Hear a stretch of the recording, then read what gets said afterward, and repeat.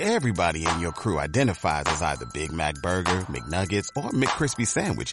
But you're the Filet-O-Fish Sandwich all day. That crispy fish, that savory tartar sauce, that melty cheese, that pillowy bun. Yeah, you get it. Every time. And if you love the Filet-O-Fish, right now you can catch 2 of the classics you love for just $6. Limited time only. Price and participation may vary. Cannot be combined with any other offer. Single item at regular price. Ba-da-ba-ba-ba. Hey everyone, this is Contrarious Live, coming to you from Out of the Dark. And tonight we have Matt here again, who goes by the name Openthink. And he wants to tell us about an experience that he had. That's why we're actually in talk to you right now. And you claim that you saw a, what you call a light beam, quote unquote, or the outline of a light beam or something like that? Yeah, like an outline. Remember how often or how long this occurred after the last show? It happened last week. When this occurred, it happened. It happened last Wednesday, a week ago today, and then Thursday, the day after. Mm-hmm. Well, that's pretty soon after we did that show. I'm always, suspicious of that kind of thing. Mm-hmm. I call it backlash, So. Mm-hmm. They're going to pull out some new tricks, and it's about time that they have something that appears to be positive. And you might have a different opinion of it, but I'm not sure if you can determine what it is just by observance, because there wasn't anything out. It was like obviously negative, right? No, it was the same thing I had after my grandma died about 1996. So it happened before, huh? Yeah. That's interesting. Have you heard me talk about after people die, they can actually visit you? And this is not in the Bible, but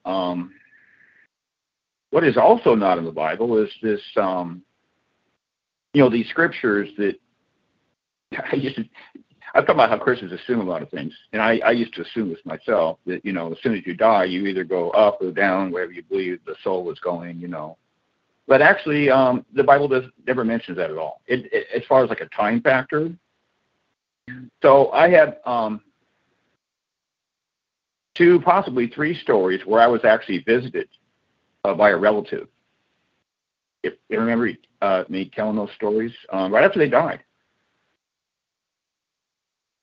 I remember vaguely on one of the podcasts you. And so, the only thing you can do is try to get revelation on it. And I had that experience, but I couldn't really prove anything. But they I suppose it would vary from person to person, obviously. But they have a short period of time where they can wander the earth, and the thing about this is that you can't prove this wrong with the Bible. I mean, how long do they have, it doesn't say, it's silent. It's like the podcast I just released, the people would assume, that they're not going to be allowed to do that. But it definitely happened to me. And I can tell a story real quick. I mean, I had a cousin who was in a heavy metal band that I didn't pay much attention to, but it was actually pretty well known. And he visited me, and he knocked a beer off of the refrigerator. Uh-huh. And I think the reason he did that is because he was drinking when he died, and he was angry. I was probably just watching a football game or something like that, Yeah. He was sitting on top. I mean, it fell by itself. I witnessed it. And then when my aunt died, this was actually his grandmother. I mean, this happened like right away after she died. There was this shrub that was moving against the window, making a lot of noise, And then I noticed, I was just laying in bed, I was coming awake, and then I noticed that there was no wind out. Yeah. And I'm going, hold it here. I got up and there was no wind, but this branch was moving. But when I got up, I mean, I was conscious, you know what I mean? Yeah. I used to have plenty of time. I would lay in bed and deliberately just lay there and think about things. And that's when I came up with most of the ideas and stuff back in the day, especially before I got on the internet. And I clearly heard it. I think I might have seen it moving against the window. I can't remember. I think I probably did. But when I finally got up, I mean, there was no wind. I didn't wait that much longer. It was like she was trying to get my attention, and I could tell that she was in a state of distress. You know what I mean? But that's the only thing that happened, you know. But, I mean, the branch was being moved by some kind of supernatural force. You'd have to be there to witness it, you know. It may not sound like that big of a deal. I think that was possibly the only time. I mean, it happened right after they died, you know. Yeah. So, and, you know, my cousin, I mean, he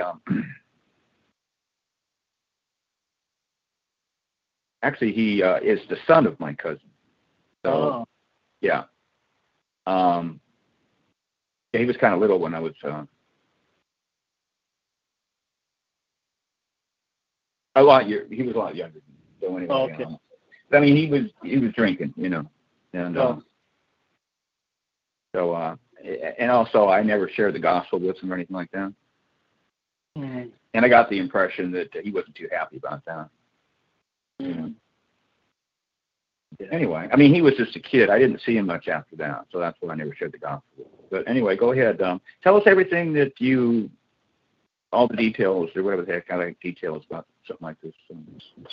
Oh, okay. The ones I recently seen last week. Yeah, I was at work because I work with a client. I'm in their house, and it was, you know, working together and stuff, and then he kind of took a nap, so I'm there like in the kitchen area. I got my little space set up and stuff where I sit normally, and I think it was getting near lunchtime or something. I don't know, maybe late in the morning, and I was sitting there. I was doing some work, and because I brought my laptop, and I don't know, out of the corner of my eye,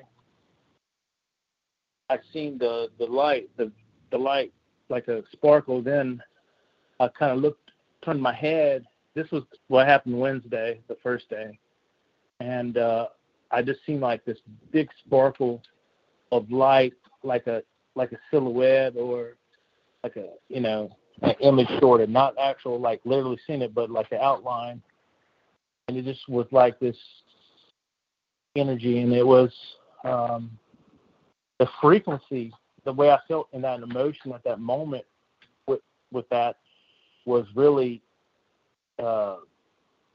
peace. It's not like the directed energy weapons that I get attacked sometimes with, or the ELF, where they're extremely low and makes me irritable sometimes if I'm not prayed up, or makes me really try to be a different person, not myself, and anti anything spiritual tries to come in and stuff, and makes me really blatant, pushy, and selfish and stuff. But when this occurred, it was like just like my like gratitude and thankfulness, and just thankfulness to God, and it lasted on Wednesday when I seen it. It was around the wall in the kitchen where I was at. The outline that I seen, I seen it for about 30 seconds. Mm-hmm. And like it was after that, the whole day was just, I don't know, it was truly blessed. Even my client was acting different than normal in a more better way, more profound, you know, better himself. And that's what happened on Wednesday. Mm-hmm. But then Thursday came. It's about It's probably about the same time. I wasn't doing work. I just got over there. It was kind of downtime. Usually that time's downtime. And I think I was listening to your podcast, or your old podcast. And You were actually listening to the podcast? Yeah. That makes me a little suspicious. No, seriously. Okay. I have to listen in the background while I'm doing work. I'm still doing work, but yeah, I'm listening in the background, and I had like a little snack, and I was eating, and I had some coffee and all, and had water, and I took a break, and I was just sitting there, and then all of a sudden again, like Wednesday, from the same area of the kitchen, like where I was at, I seen it appear, and again, it was exact. The how I felt was again extreme peace, and it seemed like it was the frequency compared to the frequencies I get bombarded with sometimes when I'm being targeted. Were totally the opposite, and again, my client, he was even more. He's a nice guy to begin with, but he was even more nice for those 2 days. Mm-hmm. And it was a really good day. And the outline that I seen lasted Thursday, probably about 15 to 20 seconds. And it reminded me, I'm just going back to the reference, back in, my grandma died in January 1996. I think a month or two later, I was in my bedroom when I was living with my parents. I had this experience where I seen... How old were you? I was almost 14. I was 13, but I almost was turning 14 a month from then. At that time, I was 13, but then I would turn 14 a month later. So I had this light being too it's a little different, not exact the same, but it was basically the same outline sort of, and it was a different one. It was a pitch one. Just felt like my grandma was there because me and my grandma were really close. Your phone's breaking up a little bit. Let's see if it stops. Where did you hear me last? Just repeat the last couple of sentences. Oh, okay. All right. Well, the experiences that I had last week with the outline of this. You're talking about your grandmother. Yeah. Yeah. But I was just getting back to it. But I had the same experience back in 1996 because my grandma died in January, and it was about a month later when I seen the same type of outline, and it was peaceful, and it was like my grandma. I wouldn't even focus. I was doing schoolwork, and all of a sudden I felt something, and I seen something, and it's like what happened last week, and it was just a reminder for me because my grandma just died a month before, and we were really close, and it was just like just say I'm there. I'm like I'm watching over you, but she was really close, and she was praying for me.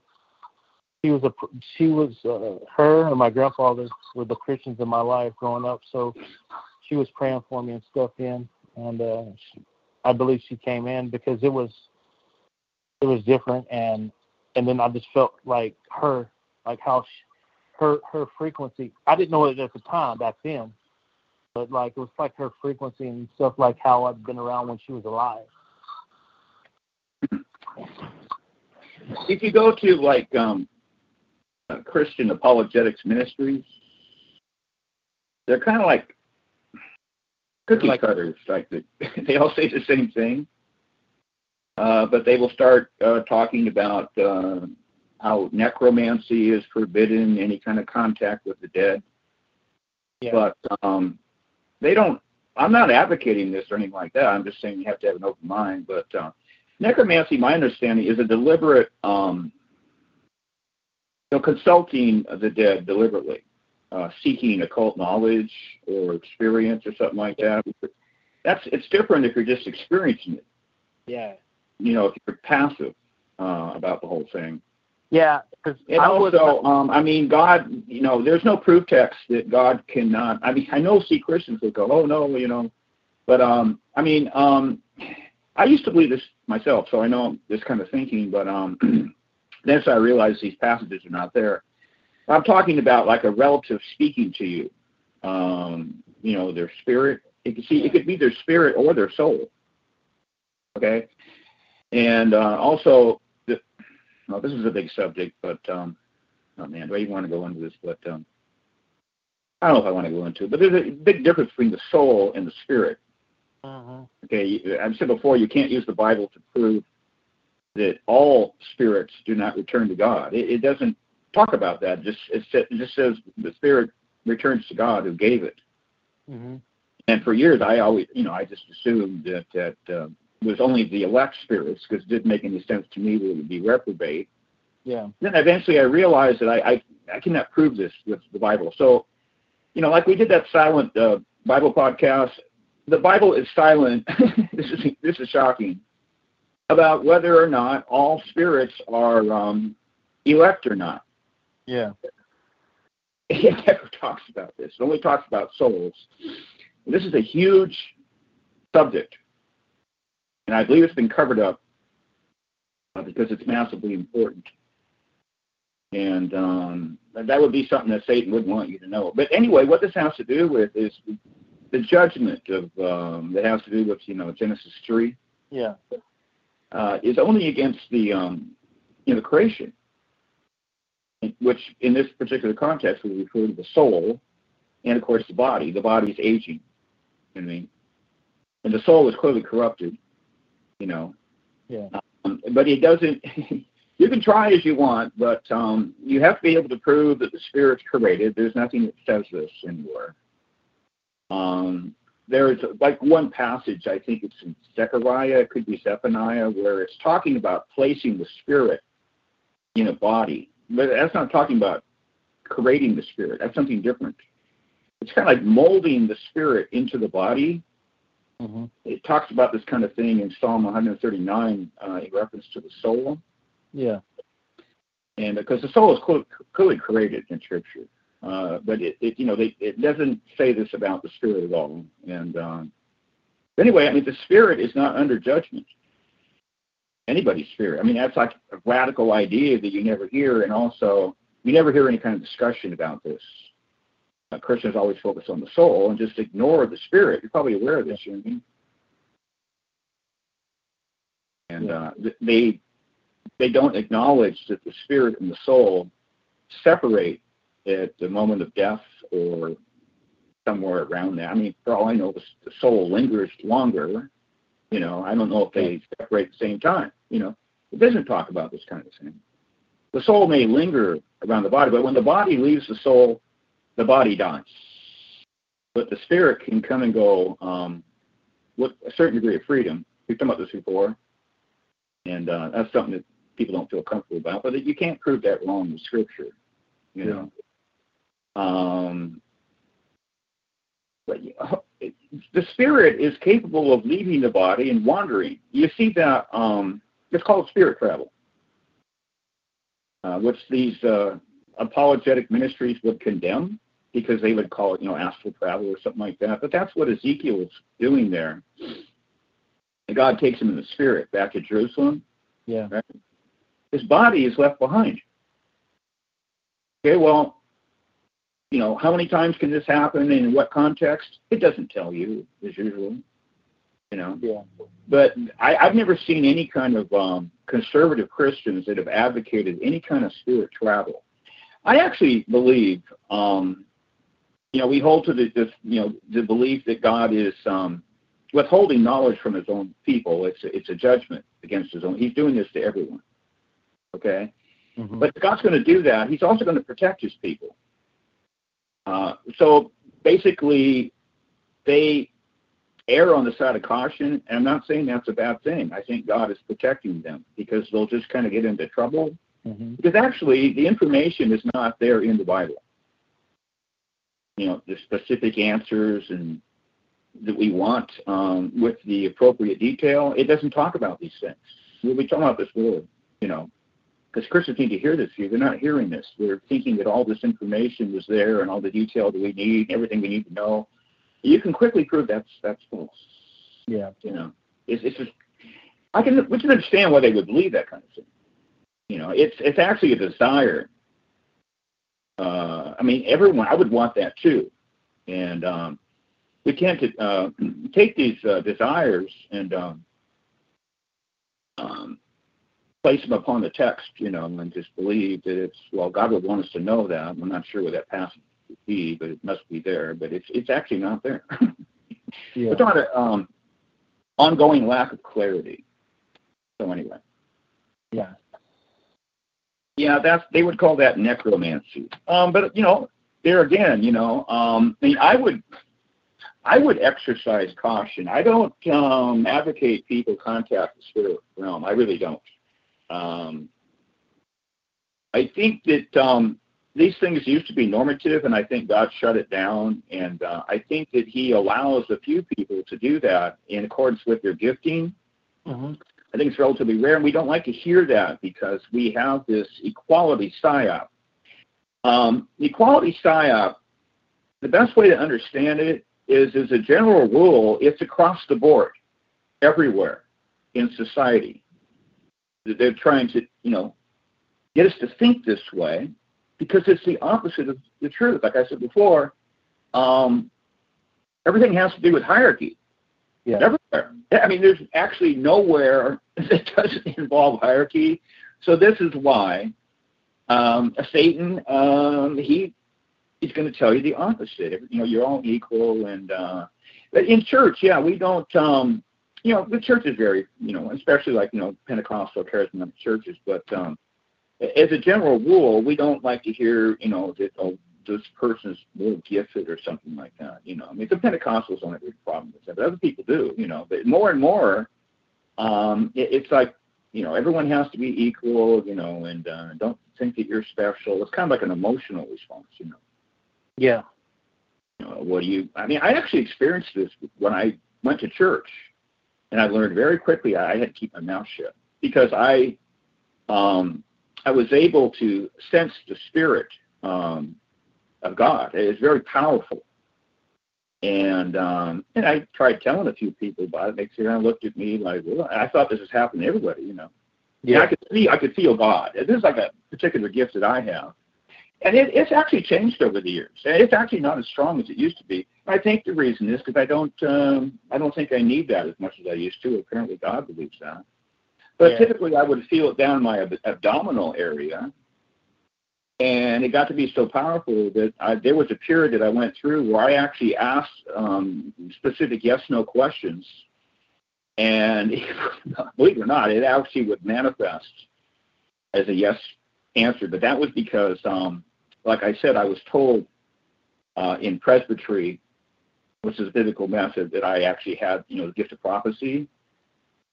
So, but after that, I started to focus on, that little book that I talked about. So that is what we call bibliomancy. Yeah. And so I relied on that for years, and then, which was a good method. And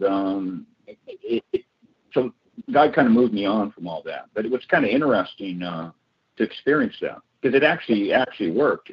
One time I actually had a map out. At trying to look for, because I knew God wanted me to go someplace, Yeah. So I was looking at the map, and a friend called me at that precise moment, and God actually answered that.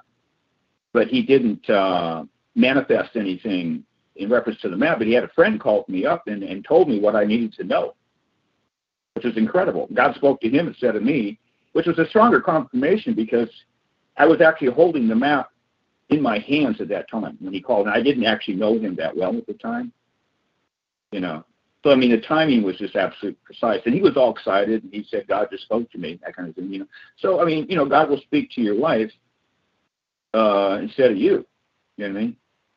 And except God does that sometimes, Well, you have to listen to your womb. That's for sure. That's for sure, Jay. Oh yeah, he'll do that to humble you, and actually to keep. You're supposed to be a functional unit, that's there to glorify God, and so he's going to get the wife involved sometimes too.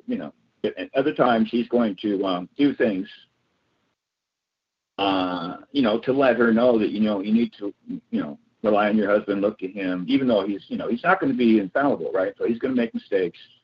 And those kind of things happen. You talk it through and you pray, and that's about all you can do. There's going to be times when, from a biblical view of subordination, you're going to have to, your husband's in error, right? And you can talk about it with, your friends or so, but there's really nothing you can do ultimately. He has to make the decisions. That's the biblical method. And, of course, you get into this equality thing, which doesn't work, which is run by feminism. It's causing all kinds of confusion in relationships because, who makes the decision here? Somebody has to make a decision. Well, it doesn't work if you're both perfectly equal, Yeah. So, anyway. So yeah, I wasn't looking for, this to happen. I wasn't like, oh, I want to look. I'm not doing that. I wasn't looking like, oh, what happened with my grandma and what the event in '96, and then what happened last week. I wasn't looking for anything like that. I wasn't trying to be looking for the occultic thing or anything. Yeah. It just happened. But you said in the last show that you were a target individual. I am too. There's all kinds of different types of them, But have you ever seen any beings before, or any by the way, Connie has seen. They call them alien beings. You know what I mean? Yeah. But she believes the same thing. Well, she's seen them in her bed, the little grays and stuff like that. Okay. And she's also had dreams. This is pretty complex stuff we've talked about before. Yeah.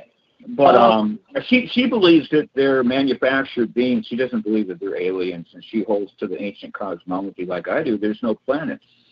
Yeah. This is kind of an interesting subject. It's a digression, but one of the reasons that they push the alien beings is it fortifies the outer space propaganda, where you have the giant planets, of Saturn and Jupiter, and we've been told they're all the same size, and they're relatively small. Anyway, and that's what people used to believe universally. Yeah.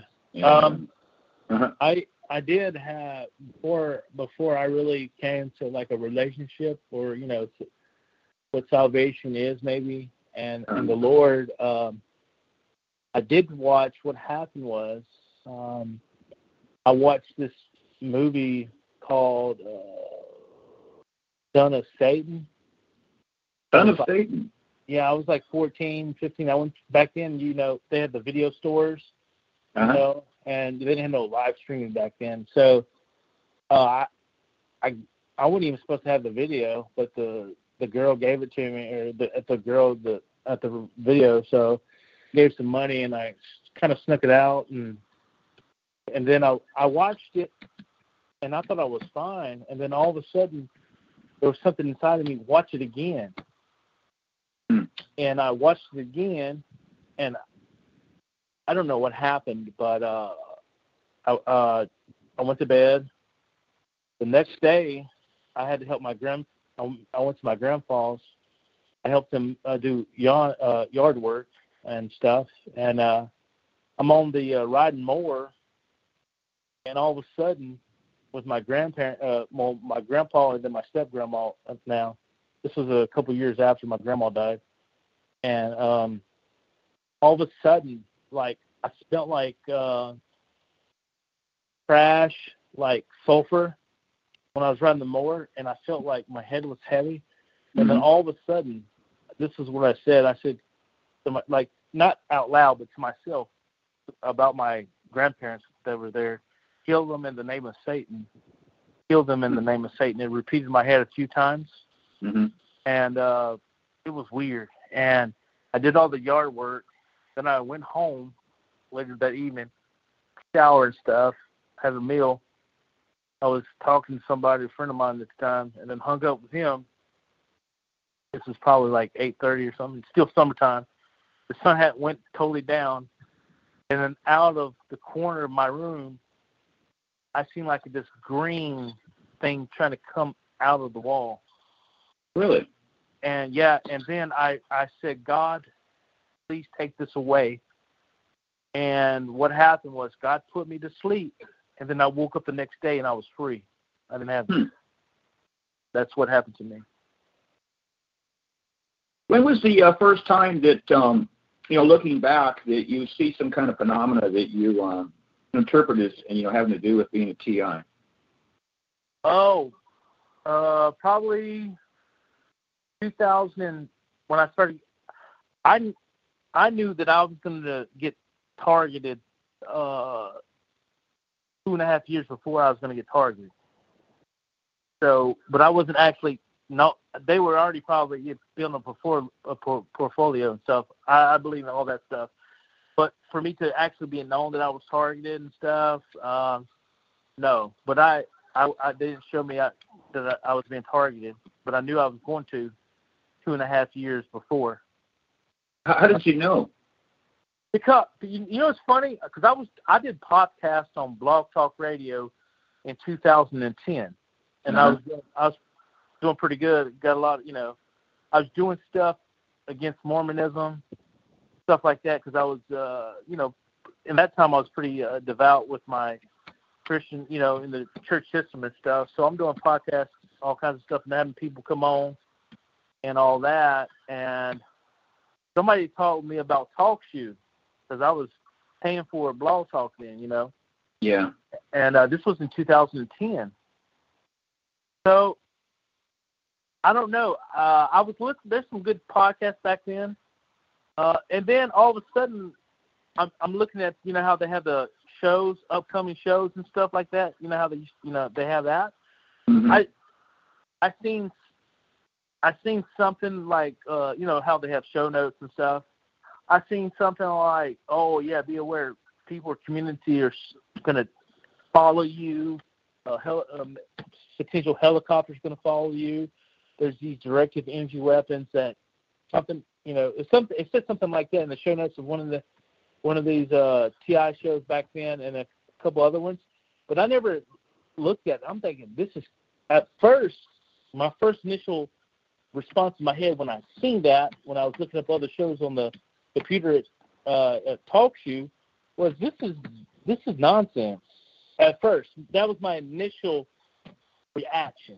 But then, how I was taught by my dad and stuff, don't always keep an open mind. Don't assume anything. Don't be yes or no for it. So after 3 weeks of seeing that, I clicked on to some of them, and then after hearing that, I said, after hearing them, and I know there's agents in there and stuff.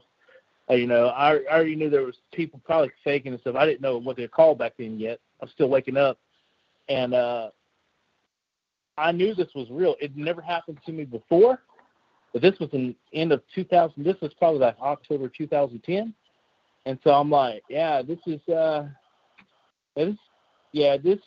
real. And even though it never happened to me, I started talking about it a little bit, and I knew not to people, but just within like talking to within myself. I mean, writing down journal. That's what I mean. I should have said it correctly. And I was minding my own business, but then like I came on the show, some of these shows. I said I'm just trying to hear what's going on. I read in the show notes, so I'm trying to listen to understand. And at the time, I said, no, nothing happened to me. I'm not targeted or nothing. But deep down, I feel like I was going to be, because a couple years back, I was in this ministry here in LA the first time, and I don't know, the Lord put in my heart at the time what I knew I thought was the Lord stuff to pray, because I felt like this was 2008. I felt like I'm going to be standing up kind of evil, and if I I didn't know at the time. I was kind of maybe immature, maybe at the time. But I prayed, Lord, whatever it is, if I have to be a martyr or whatever, so be it. I don't know if it's going to come in fruition or what. But I knew there was some kind of evil coming up. This was 5 years before, but I didn't know what it was.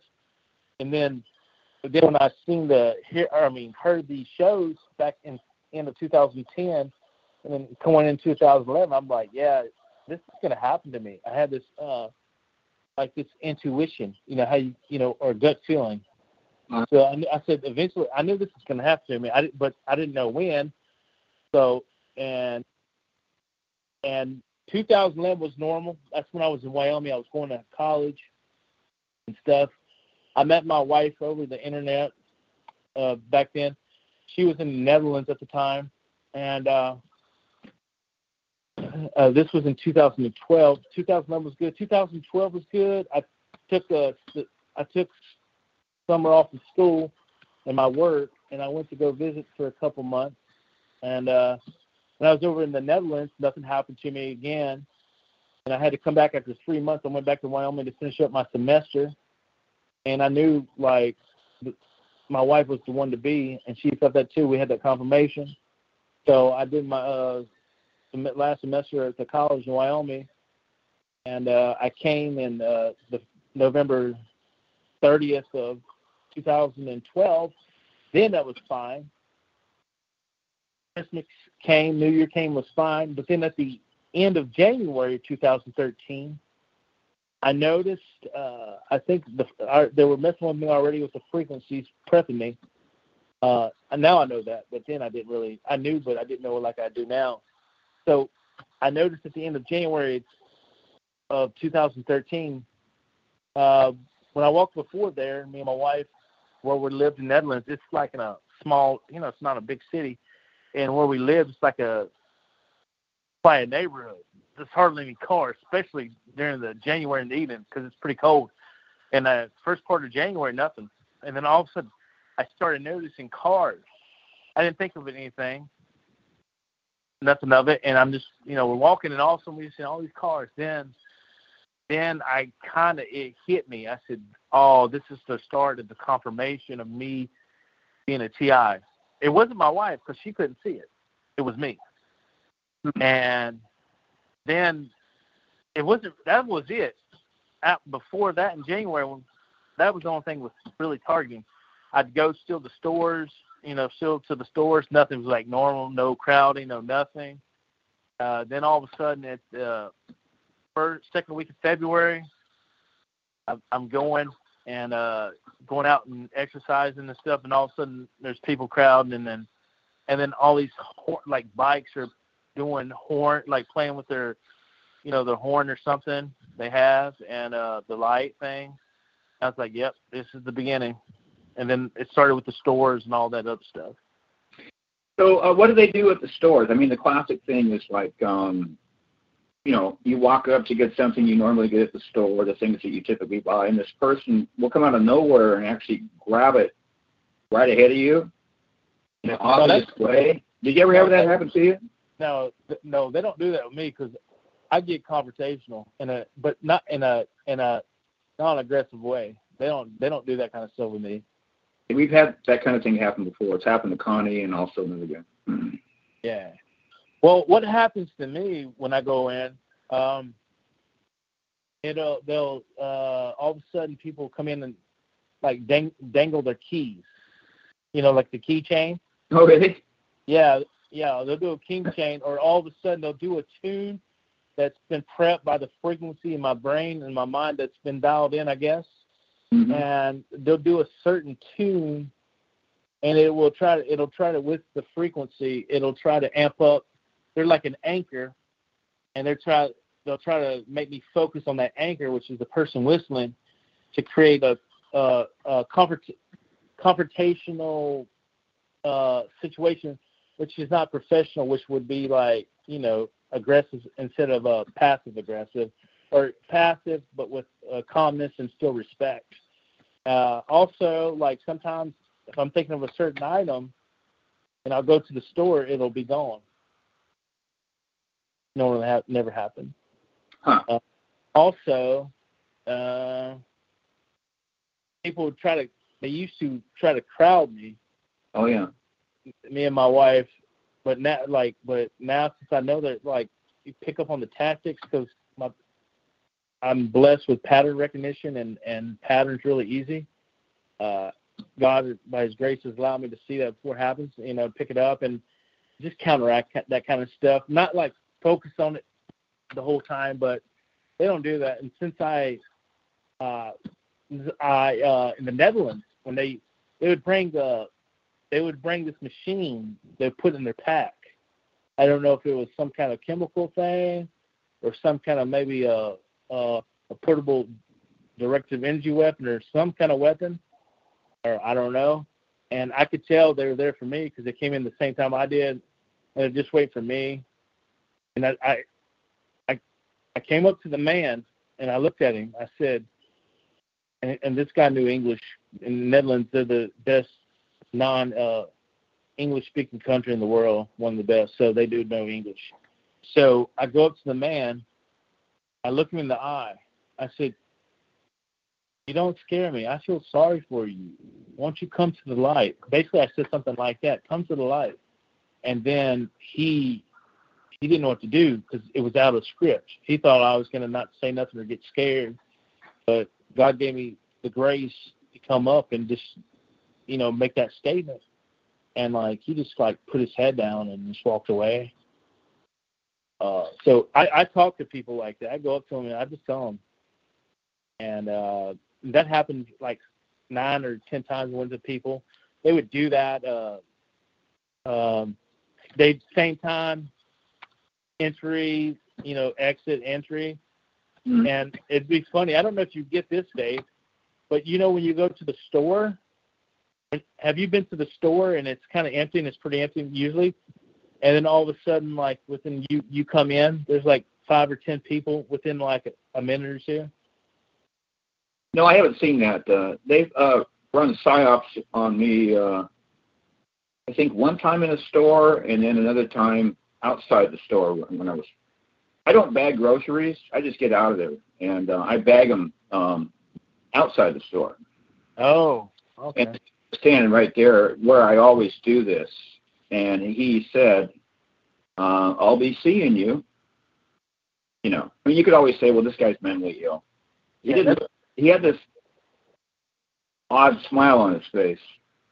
Did he have that evil grin, like a? Not quite. Maybe you have the same understanding as I do. These people are pretty lowly. Some of them get out of prison early. Yeah. If they agree to this, some of them have been blackmailed. Some of them are threatened that if you don't do this, you're going to prison. The criminals. Yeah. So they recruit these people, but they're really pretty lowly. If you're if your father is in Navy intelligence or something, typically they wouldn't even recruit you for this because they got other people to do it. It's very lowly type stuff. That's why, when you saw the reaction on that guy's face, that shows that he's not really an agent, because they wouldn't react that way. Yeah. Say with a guilty look, the agents don't do that. Yeah. They're actually Satanists, almost all of them. That reminded me of something. Thanks, Dave. You just reminded me of something. I know, I think it was the spring of 2013. Well, we had these walkways in the neighborhoods, and we had these canals and these walkways, in the Netherlands where I lived. And I'm out doing yard work where I lived, and all. I talked to a neighbor, and for a minute, and then all of a sudden after he went in, I'm going back and doing the yard work. I seen this guy, shaved head, this nice suit, walking in this pathway, kind of looking at me or something. Mm-hmm. Kind of turned his head towards me and looked, and then I just looked and I just stared him down with a smile. And then he looked and he turned his head and he just kept walking and he looked, and I kept on and he turned his head, and then finally I didn't see him before he was out of sight. I had some guy following me around when I was in elementary school. Oh, yeah, I remember you said that on, I think, a podcast, right? Yeah, he would just drive around in a car, and after a while, it was obvious, here he comes again, And I don't even think I told my parents or anything. I don't remember. Maybe I did, but I don't recall doing that. Was he? I also don't recall being scared. Yeah, because I wasn't sure. I mean, I didn't analyze things back then as a kid. Oh yeah, So I analyzed it years later, and I think I probably got some revelation on it, but I don't even remember what I was told. But I think it was probably like one of their agents. I don't think it was like a pervert or something, Yeah. Because it could be either one of them. You don't know for sure, So. Yeah, but this guy, like when I was pondering the way his suit was, and I looked it up, and then I talked to a targeted person who was over the targeted stuff in Netherlands, and from his research and stuff, he said that was one of the police agencies, probably police agent in one of the agencies of the Netherlands, just looking shit like just looking who I am or something at a personal level. Mm-hmm. But the theory is I developed this years ago is that every person has a unique energy signature in the auric field. Yeah. With electromagnetism. And it's like your thumbprint or something like that, fingerprints, Yeah. And they don't want you to know this, but some of these energy signatures, they stand out. The theory is that certain people that God's going to use in significant level or whatever they have, may just be elect or something like that. Your energy signature looks different. And so they keep watch over these people. They're kind of curious, see what's going to happen with them. Yep. You don't have any problems with that idea, do you? No, I don't have. You got to come up with some kind of theory. Why are they watching you, when you're young? Why do they watch you through the years? Well, it is a mystery because, why do they abduct certain people? Because they appear to abduct a larger percentage of American Indians, Mm-hmm. And I actually don't know why they do that. I never figured it out. Have you? You got any opinion on that?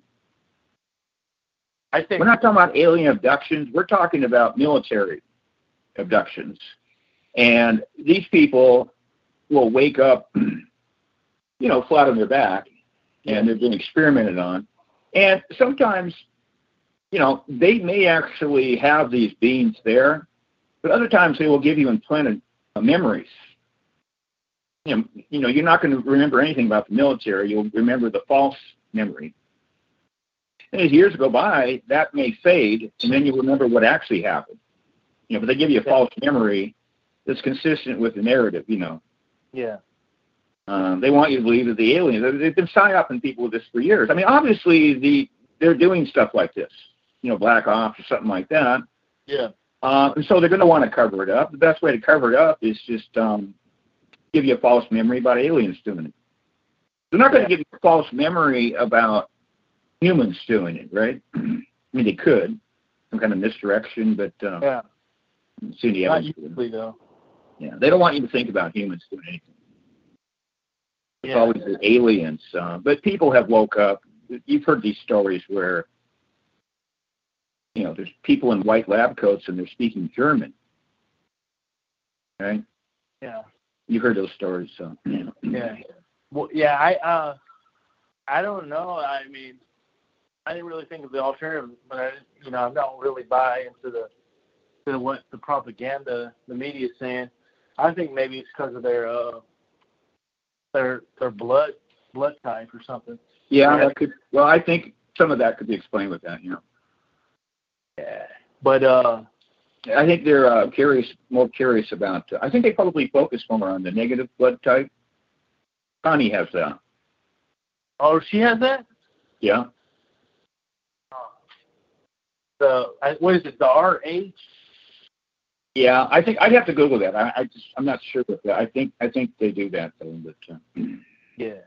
I Googled that. Boy, am I out of the time. Chuck was just talking to me 3 days ago. Google, YouTube, same thing. But he's going to YouTube looking for the stuff that used to be there. Everything is gone. It's all gone. I mean, Yeah, I'm still kind of amazed. You know, some of these shows on YouTube are still there. It's kind of selective. I'm not sure why they're still there. Maybe they just haven't gotten around to them yet. But some big people are still able to pull it off to some degree. You know, it's so ridiculous because in cancel culture, like you've got these, they call it the manosphere. You know what I mean? Yeah. These guys talk about, you know, women a lot, stuff like that. These new women now that are, you know, the woke woman. Yeah. But how different they are and everything like that. But anyway, they're talking about that kind of thing. Oh, but anyway, they can't say certain words like feminism. So they have to pronounce it differently. Okay, a good example is you can't even say red pill anymore. Now, some people are still saying that. Uh-huh. In fact, there was a guy who's called, you know, Red Pill Coach, and, you know, but they do come after you if you talk about red pill a lot. And so what they're doing, they're changing the term and they're saying crimson capsule. That's how sad this is. Can you believe this? Yeah, that sounds awful, actually. This does not sound like, you know, a freedom of speech in America. No, it's not. It's still there to some degree, but it's being systematically removed. They're not doing it overnight, you know. They want it to kind of creep up on people, apparently. So, catch them unawares, you know. Oh, yeah. I talk about, you know, gradualism. That's what they've been doing. You know, there's a Freemasonic conspiracy, and that's what they're running the show, but they go along with the program. I'm talking about the upper Freemasons, you know. They're just aware of that kind of thing. You know, it's multi-generational. In fact, it's always century after century. They're always moving towards some grand goal. I've talked about that book that Manly Hall wrote, The Secret Destiny of America. Yeah. And the thesis of that book, I have that book, is that he's claiming this plan for America goes all the way back to Plato. You know, yeah. It's something you can't prove or anything like that. Yeah.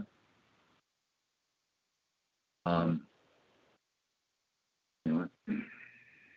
Yeah. You can't prove that Plato existed. I firmly believe he did.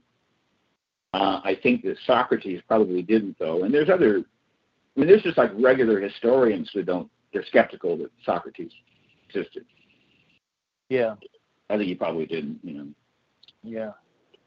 Yeah. So, so that happened to me in the Netherlands with that guy, and I'm just going back, and what else? Oh, I had Indians from India doing mostly my targeting in the Netherlands. Mm-hmm. That's the type of people that targeted me the most was the Indians. Really? Yeah, from India. Yeah, that's what I got, mostly, the people. But the reason why it was more effective with them, because I guess, I don't know, they didn't pay attention to English. I don't know. They did some stuff. It's the same tactics, basically, I said. It's just different people. Mm-hmm. So I've had a helicopter over me in the Netherlands. Oh, yeah. I've got that. I'm trying to remember. Oh, you see, if I keep thinking about it, I'll come up with even more. So I actually wrote down in background here a couple times. And now I just remembered. Yeah, I haven't told the story a long time, but one time they came right over the house I was living in with a helicopter directly over the house. Yeah. And sprayed me with chemicals. And I was sick for 8 days.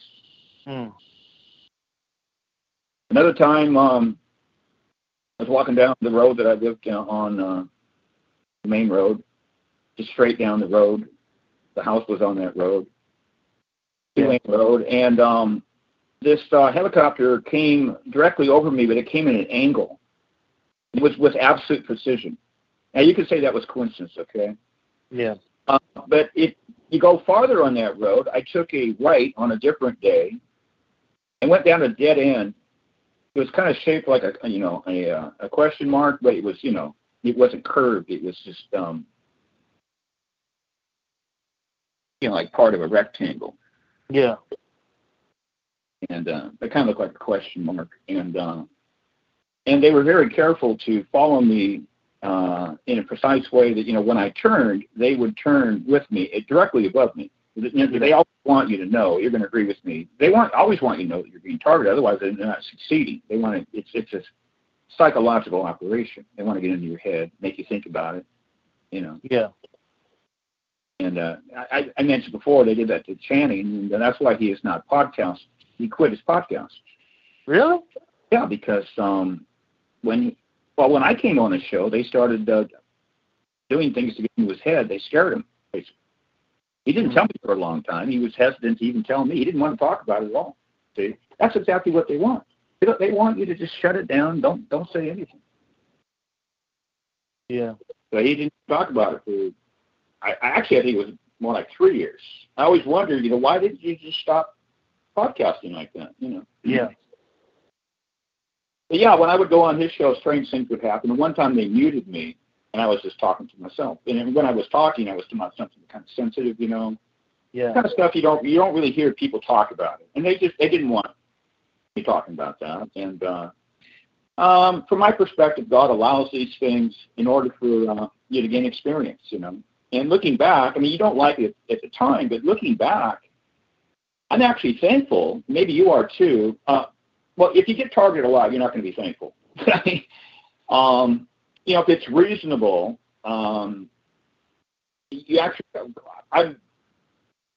reasonably thankful that, I experienced these things. Like one time my mom and I got hit by some kind of radiation weapon, but it only happened one time. We both felt it. We ran out of the house. It felt like our skin was starting to heat up and burn. Yeah. And we just prayed to God, and it went away. And but see, when it only happens one time, which is numerically unlikely, because it's more likely for it to happen 0 times. Yeah. If it does happen, it should happen. It's more likely it should happen 2, 3, 4, or whatever, even 7 or whatever. But if it happens one time, and I've also had other things that happened one time, I believe that God allowed it for me to experience it. Yeah. So I have that under my belt, It's one thing to read about in the book. It's another thing to experience it. Another time I talked about a time when this guy came into my house. He wasn't a Christian, so he didn't have protection. And they hit him with the same kind of thing. He freaked out, and I felt nothing. So I was protected. And you better believe they're, trying to hit me too, but they did nothing, So. Also one time, Lisa used to be on the show a lot back in 2012, 2013. They used to attack her a lot. And they actually attacked her, like in her feet, where she had a physical weakness. Yeah. And she went through extreme pain. But one time they were hitting her whole house and stuff like that. But God gave her a vision of these 2 men, like in a white lab coat, and they were like up in the sky, and they were like some kind of science fiction movie, and they had this beam coming down in her house. Yeah. But she had like a protective bubble around her home, and everything was bouncing up. And God gave that to her to, kind of assure her that, He's still on the throne, He's still in control. Because that can really freak you out. God, where's God in all this? What's going on here? Oh yeah. It can be scary. Feels like it's things are out of control. Did you ever get online and look at do they do that kind of thing in stores where they jangle the keys or they whistle or something like that? I suppose they do that kind of thing. Can you repeat that? I didn't. Did you ever get online and look to see if that's a practice where they jangle the keys or whistle? Yeah. I already knew about that. Yeah, it sounds like something they would do. Yeah.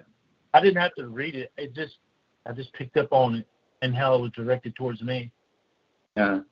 So. Well, we talked about these things before. When Connie would go to the store, actually there was a period there where every time she went to the store, something would happen, according to her. Yeah. And apparently it's ended. It's completely ended. Last time I talked to her. So, but they would have these guys with Masonic hats, and I've never seen anybody in Masonic hat with the exception. I watched some parades when I was a kid, and there's a good chance, they had somebody marching with something like that. I don't remember, but I don't recall anybody with Masonic hat out in public ever. We're talking about the Shriners most likely. Yeah. But I don't recall anybody. There's definitely a store. I mean, you're going to really stand out. It didn't have like a tassel on it, It just had Masonic symbolism. It was obvious Masonic hat. I've never seen anybody wear something like that in public, especially like in the store. Have you? No, not like that. Just to go out in the store, no. Yeah. So I mean, that's an example. They're going to make it really obvious. They're not trying to hide. That's a lot of people would think they're trying to be discreet. Yeah. Sometimes they're kind of discreet, but they do want you to know. So if you're very analytical, they can actually be more discreet because they know that you're going to figure it out. If you're not very analytical, they kind of knock you over the head. Hey, you dumb, that was us. It's got to be more obvious, Yeah. So with me, they're pretty discreet. They really are, Yeah. Oh yeah. I mean, well, I don't get it, say all the time, like per se, but I get it probably. Say let's go through a week. I probably get it. I probably go through the stuff a couple times a week, but it doesn't. It doesn't bother me. I'm to the point now. I just started laughing, to be honest. I'm at that point in my, I just started laughing, and I think God, and I told this to other people. I thank God for this. This was a blessing for me. It still is a blessing that I went through this. And like I said, I knew about 2.5 years or less that I knew I was going to go through this. And then I was praying 5 years before it happened that I was going to face some kind of evil. I just didn't know what at the time. Mm-hmm. So. You don't live very far from the beach. You actually went to Redondo Beach today. You live in Hawthorne, California? Yes. Have you ever seen him do anything on the beach? Sometimes, but for me, when I'm in the nature in that zone, it's like God keeps me focused and stuff for the most part, so it doesn't really bother me at all. Mm-hmm. But when I have sun gazed after, like today, I did some sun gazing when it was setting, and there was people like trying to make noise and stuff on like top of. There's the beach, and then there's like a walkway and a bike, and then there's a hill, and there's a walk thing above the hill, and somebody above the hill in the walk lane there, they're trying to make loud. There were louder noises than normal, and so trying to distract me and stuff from sun gazing, but it didn't work. I still kept focused and stuff. That could be a demon too. I used to. I'd get on a bus and demoniac would just start muttering. I mean, like, say if you open your Bible, yeah, you don't see people on buses anymore with Bibles, but it used to be that way back in the 80s. And I open the Bible and all of a sudden some demoniac would just start muttering. It's the timing of the whole thing. You know what I mean? I don't think that was a TI at all. I think, you just look at these people and it's pretty obvious they're demoniacs, Yeah, I probably. It's just. And then people. I don't think it's me getting targeted, but I think it's what you said before, human de-evolution. People now, and it's not even the color of the person. People now, all types, at least around here, they're not even using the crosswalk. They're going in the street and walking while you're driving. That happens sometimes here. It's becoming a common occurrence here in LA. Okay, so they're not using the sidewalk? Yeah. Yeah, I've talked about that. And it's not. It's all types of people here. White people as well? White, Indian, yeah, name it. Huh. I only see black people doing that. It's well, it depends on the situation, but it's potentially dangerous to say the least. Yeah, but black people get hit by cars. You can look that up. Yeah. And on Google they'll talk about it's some kind of racist thing because they don't respect black people as much. But actually, if you observe black people, now we're only talking about a segment of black people, okay? Yeah. But they seem to have a lower regard for their own self-preservation. You'll see all kinds of videos on YouTube of this kind of thing, They don't seem to value their own life or the lives of others. I mean, it's just one video after another. Yeah, I remember you telling me. It's part of our culture. Our culture places a low value on human life. Doesn't every year it's lower value. We see this everywhere. I mean, every year that goes by, they're valuing the life of an older person less and less. There's people speaking out about this, and it's headed in the direction, for the benefit of the whole.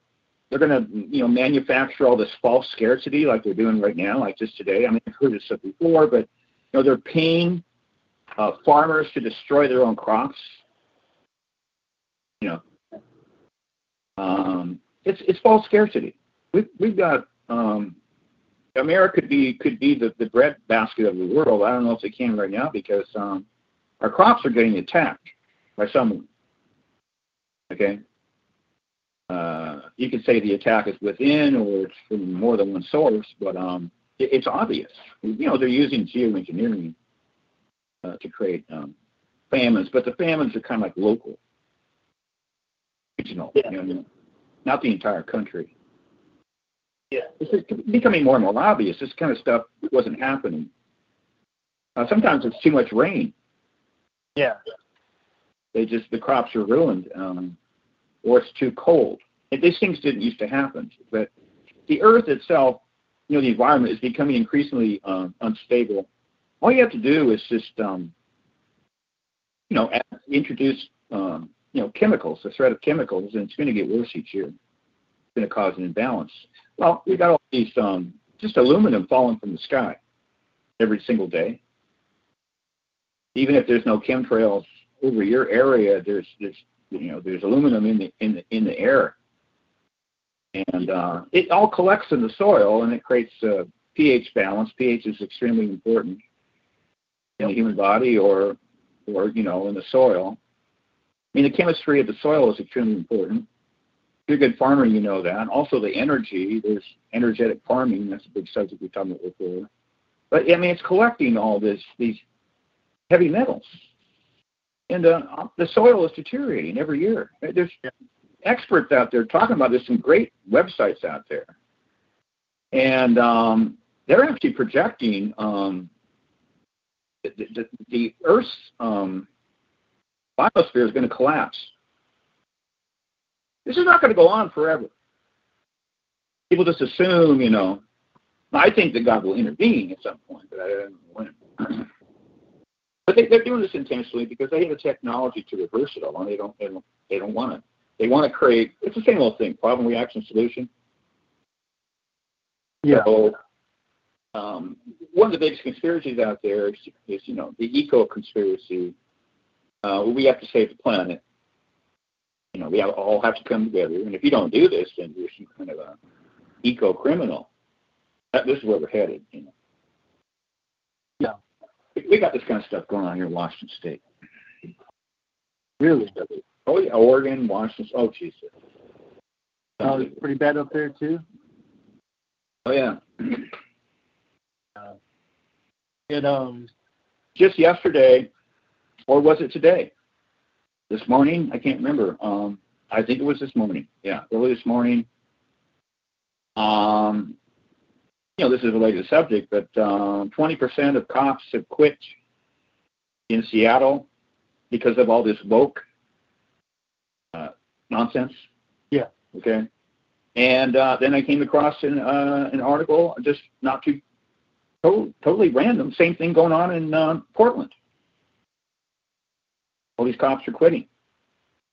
Really? They want to go to a different. They're not just stopping all police work. They just don't want to work in that city anymore. Because that's what they do. They're a cop. They want to actually move their family and go somewhere else. Yeah. Yeah. They can't take it anymore. They're breaking down psychologically. The police in I don't want to misdirect the subject too much, but the police in Minneapolis. They can't take it anymore, they say. They say no one supports us. We have no support anywhere. Wow. Nobody cares anymore. At least that's the way they perceive it. Yeah. That's not true because, see, there's people out there that, support the blue, that kind of thing, Yeah. but they're not feeling it. They're not feeling the love, Those people they're not out there speaking, supporting the police, And when they start defunding the police, that's the destruction of society. It's happening across the board, all these crazy things they're doing. People don't realize what's going on. Every single day, this country is being systematically destroyed. And again, it's a process of gradualism. But they've done these kind of things before. Yugoslavia or Venezuela. I don't know if they did it in Venezuela, but Venezuela. But they follow the same pattern. Yeah. It's reducible to a 4-step process. And they say we're on stage 2 right now. Oh, no. But yeah, they're going to, there will be some kind of policing going on. Problem, reaction, solution, because the people will cry out for a solution, right? Because all the crime. Yeah. But where this is headed is that the gated communities and stuff, and the wealthy, they're going to have their own police force. They're going to hire their own protection. The other people won't be able to afford it. This is where this is headed. Because they're going to be protected, right? Yeah. They're going to be able to afford it. But these cities are being given over to destruction, and it's shocking what has happened to downtown Portland. You can go to videos and look at it. This guy, in the article, he was saying, looks like something out of a post-apocalyptic movie.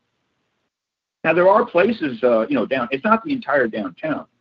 It's a significant section of it. Same thing in Seattle. There's places you can go downtown. It looks perfectly fine, But like, for instance, this was San Francisco. Same thing with San Francisco. Came across an article today where they have closed, I believe it was either 17 or 19 Walgreens drugstores. Yeah. Because of the shoplifting. Oh, wow. And so they had this local authority. I think he was a police chief.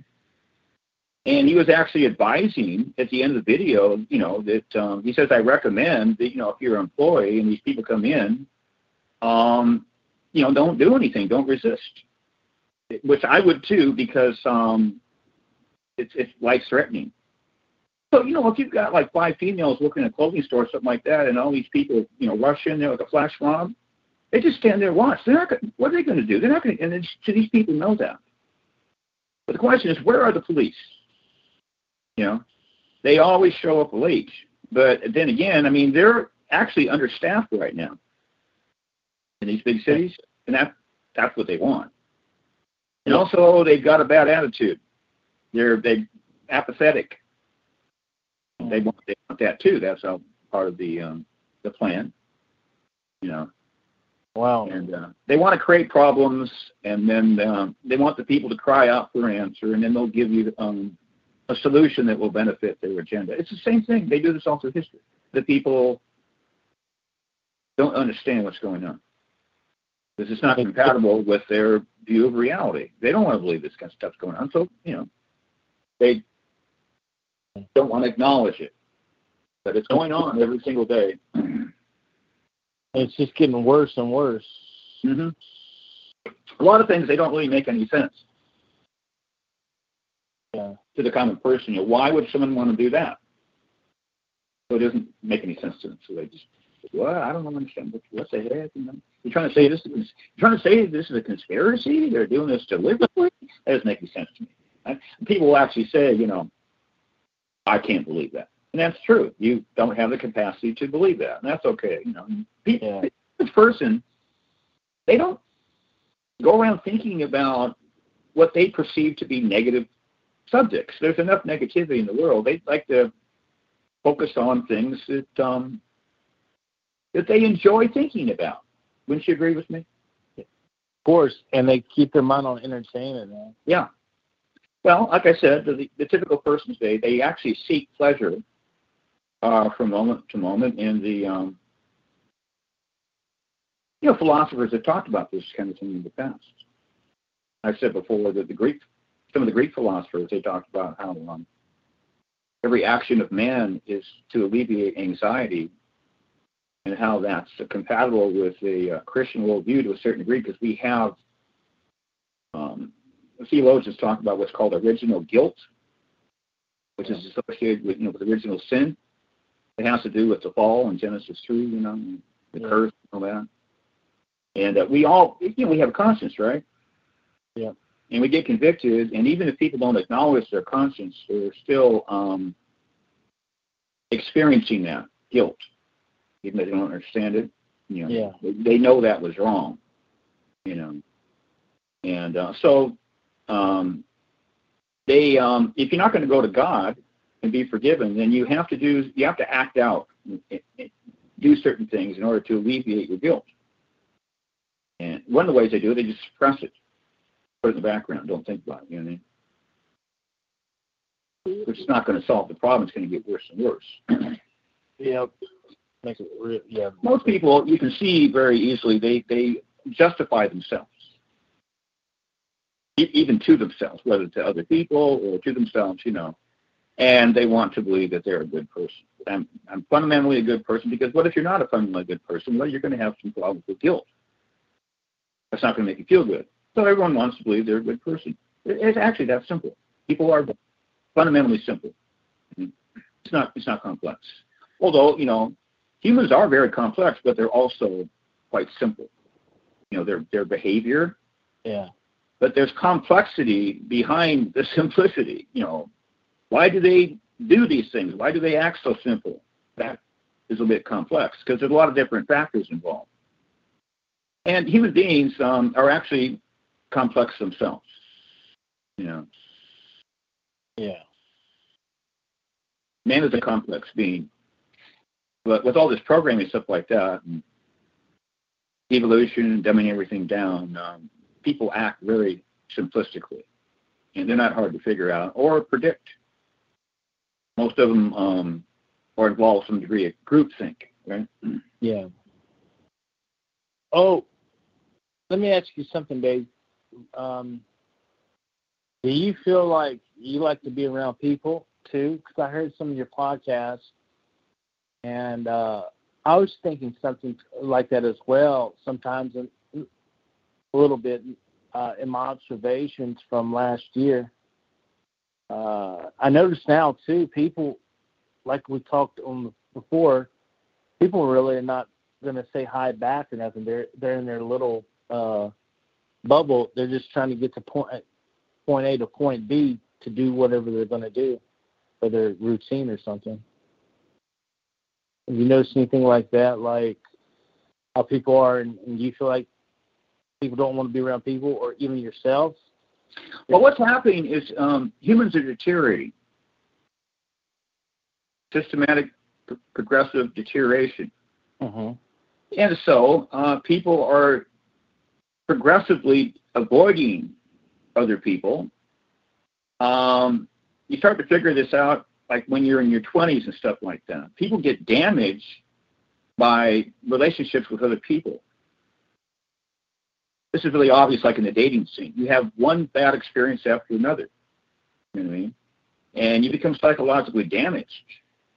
In the ancient world, the patriarchs would protect, like, a daughter from these kind of things. They didn't have to. They didn't have to go through any of this kind of stuff. Yeah. They make it desirable in the movies and things like that. most of the time. Yeah. And so people want to go out there and experience life, and dating sounds like fun when you're young. But anyway, the quality of these people is deteriorating, and people have these bad experiences, and eventually you start to pick up on this, and you actually start systematically avoiding people. Like on conspiracy forums, they'll talk about, you'll see these threads pop up where a guy will ask, when you're walking down the sidewalk, do you deliberately avoid people coming towards you? And it's amazing how many people will say yes, but I didn't used to, Wow. It's because of these experiences they have. Yeah. People are not friendly. Every year, people become less friendly. Would you agree with me on that? Oh, I've experienced that. Yeah, so what is the cause behind all that? Well, it's multiple causes, But one of the things that's going on, every year people are becoming less happy, and we don't like to acknowledge that because it doesn't make us feel good. But people are not happy, and every year they're becoming less happy, and every year they're becoming more depressed. Where is this all going to end? Yeah. You do have false happiness. The government will give you false hope, and a lot of people misinterpret what the government's doing, and so they think, oh, this is something good, and they'll become artificially happy about it. Like the radical left, the woke folk. Yeah. They think something good is going on. They don't understand that they're being played. Yeah. They think something wonderful. Oh, this is incredible. There's people, they think society is getting better. They think people are waking up and, all they're waking up to is the propaganda. I just saw on a conspiracy thread today. Actually said woke propaganda. That's all it is. You're just waking up to propaganda. That's all it is. And you know what this is? The woke propaganda, it's a 180-degree lie. Like I kind of coined that term. It's the complete opposite of the truth. What did you wake up to? All you did was wake up to their agenda. See, before you weren't paying attention. You got a hold of bad information. Before you weren't paying attention, but then you were confronted by the propaganda and you bought into the propaganda. And now you think you're an enlightened being or something, and you want to go around and tell other people and change the world. No. And I've said these people are mind control subjects, which sounds really radical at first, but every month that goes by, more and more people out there, I mentioned this recently, are saying on these forums that these people are on mind control, and they are completely lost. Yeah. And they're increasingly more robotic. Yeah. I wanted to just throw this out there to you because you're kind of an observer of society. Well, two things. Keep an eye, because I know you're watching the commute and stuff like that. But keep an eye on. This also has to do with people in your family, because this is what people are saying. They're trying to say this has something to do with the vaccines. I'm not going to say anything like that on the show. Okay. Okay, because the show is we can't talk about what we used to talk about. Okay, you just can't do it anymore. Okay. And I don't really know what I can talk about, to tell you the truth, because they don't really tell you. Mm-hmm. But I'm talking about personality changes. And people are claiming that the vaccines are causing this kind of change. And there's a lot of people talking about this, like people in their own family. The other thing is that there was a thread one day, it was a really good one, on Godlike Productions, claiming that something has really happened just recently, very recently, and this guy's speculating it has something to do with the vaccines, but he's saying that people are crashing into trees, driving 10 miles per hour slower, like on the freeway, also like driving out of their lane, weaving around and stuff like that. And so I asked, I got two trucker friends, they've both been on the show, and I asked one of them, and he said yes. And he's even said he's seen people crash into trees. I should have asked him, how many times? Probably at least twice. It sounded like it was more than once, But But he's seen all those things, and he said it started happening recently. So keep an eye out for that. Personality changes. Because I know you keep an eye on the commute, because when society starts to deteriorate, person by person, I've said one of the first places you'll see it is in your daily commute. So sure enough, you see these YouTube videos of just unbelievable, like road rage. Things that are completely unprecedented. But something has happened.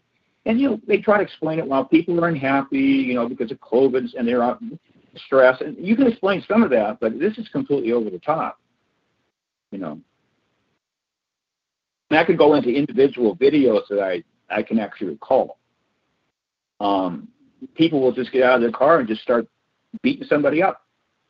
And it's women or a man beating up a woman, Yeah. But a lot of times they're females, and this behavior didn't used to exist. It was quite rare. And now it's becoming increasingly common. Yeah. Yeah, I mean, I'll take a note of that, because I'll just say this, and I won't mention it because they'll, what you're told. But most of my family has went through with that, the thing from the CDC. Uh-huh. So there's only a small portion of us that have not followed through the guidelines of the CDC. Oh, you're not getting vaccinated?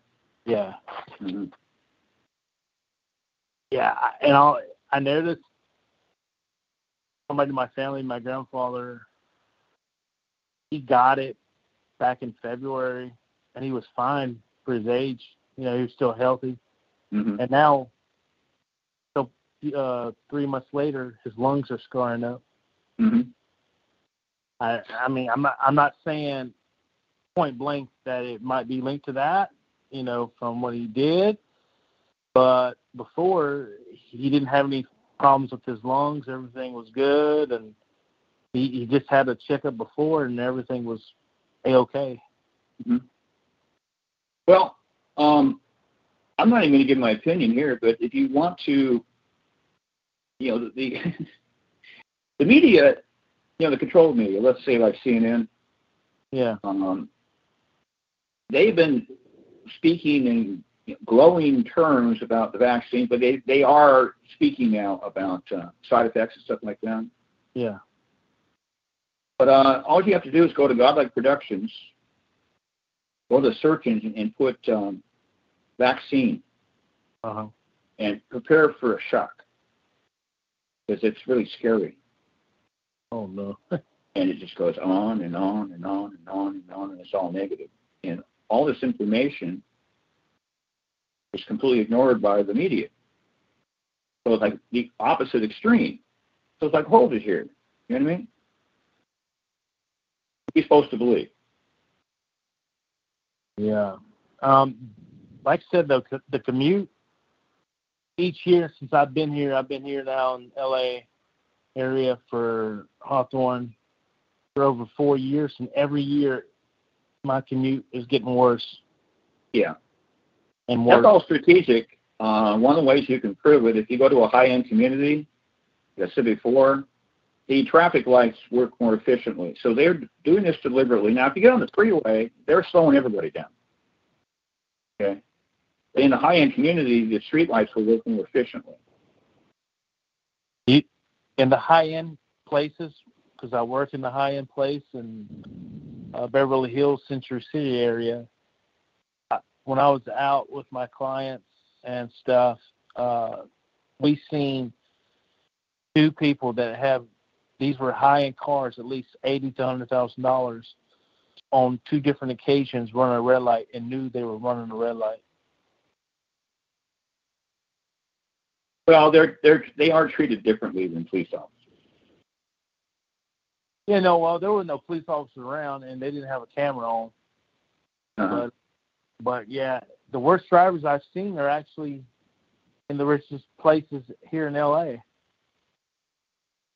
The worst police officers? No, the worst drivers. People who can't drive correctly are the people that have the money over here.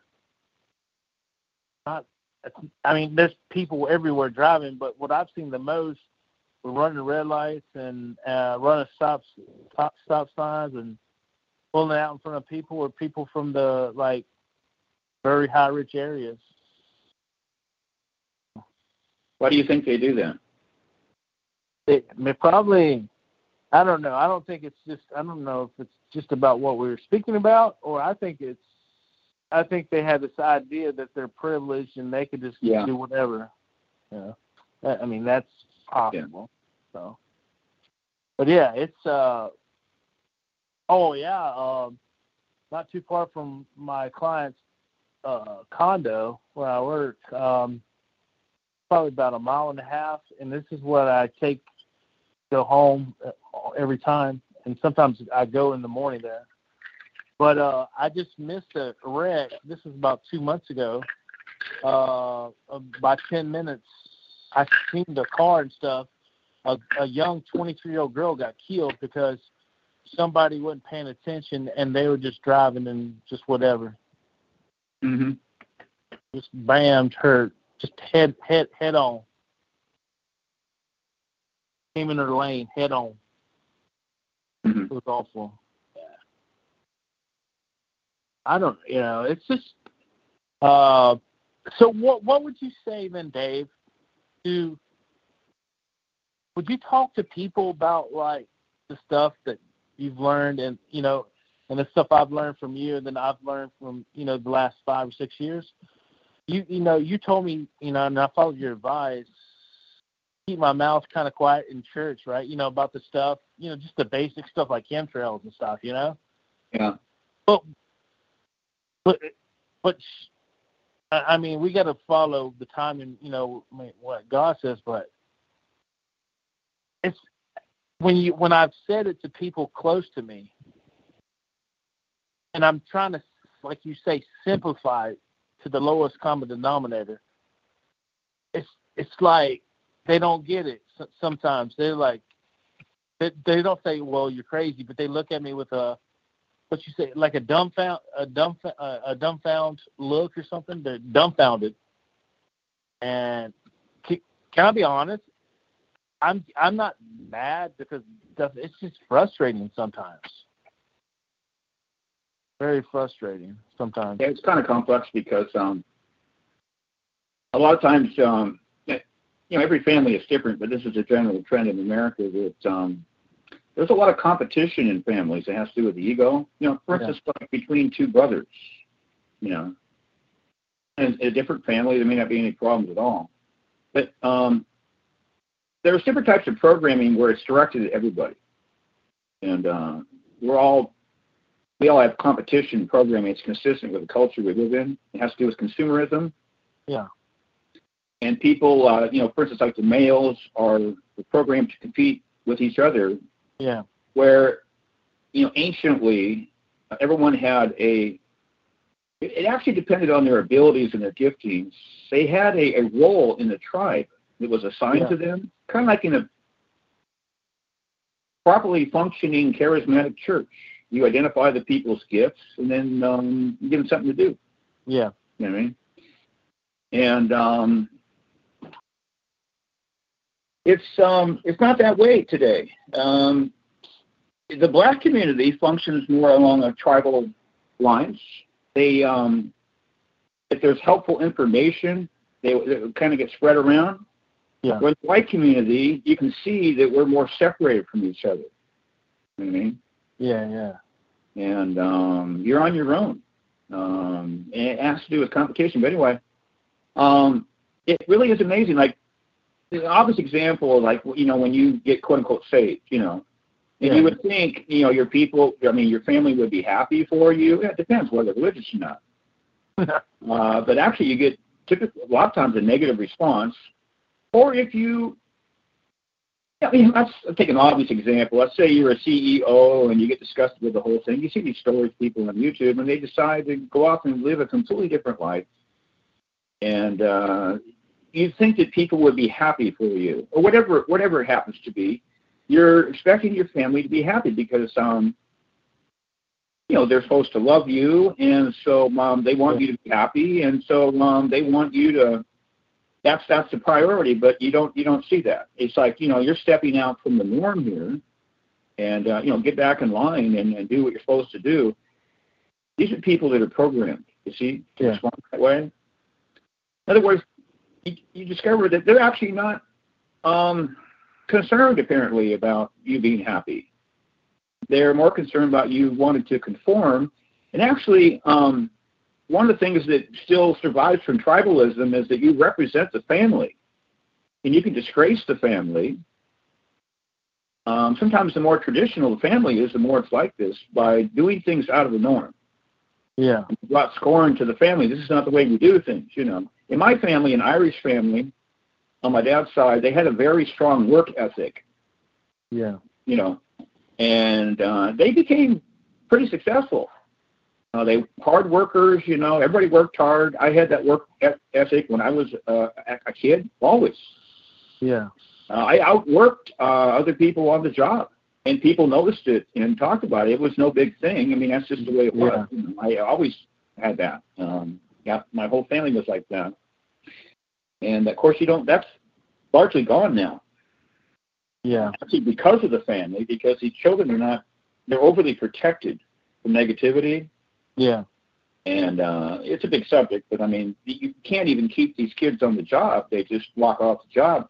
Right now, you're hearing these stories in different parts of the country, like, say, for instance, like McDonald's is actually hiring people, not hiring people, but paying them $50 just to take a job interview.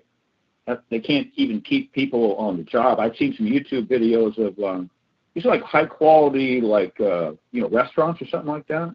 Yeah. And they're understaffed. They can't get people to work for them. Wow. They don't want to work. It has to do with the government, putting out all this. There's money to people. Yeah. Recompense because of COVID, stuff like that. The stimulus? Stimulus, yeah. I was looking for the right word. I do believe that, what LBJ did, Lyndon Johnson. Yeah. What was it called? Was it called the New Deal, or was that Roosevelt? I don't remember. Roosevelt was the New Deal. Okay, well, this is the welfare program in the mid-'60s. But that was actually a psychological operation against the black community. And the reason it was is because the way that God has designed fallen man is that, first of all, when you do something, accomplish something, you have a sense of accomplishment. You actually feel good.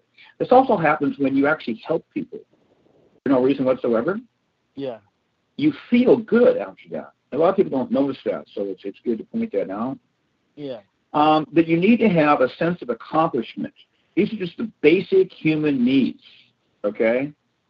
And in other words, you need to work and accomplish something, okay? Yeah. And if you're just living off the government, you're not going to experience that kind of thing. And it's actually going to cause psychological damage, okay? And you don't really hear people talk about that. You actually have a bad image of yourself. You'll start acting out different ways. You'll not be typically in denial. You'll have low self-esteem. You'll also have low motivation. You know what I mean? Yeah. But that's actually the way. If you give away things for free, that's the way you actually destroy a society. People have to work through mentally these little steps to understand how this works. It's actually a psychological operation. See, on the surface of things, it looks good. You know what I mean? Yeah. This is what's going to happen if you have a universal income and everything, because the way we're headed, I mean, there are these big, what they call experts out there that are talking about this. This is where it's going to all go. And this is like supposed to be a good thing. No one will really work anymore. Everything will be replaced by robots. And people will have a life of leisure. See, that looks good on the surface, right? But actually, it will completely destroy society. Oh, yeah.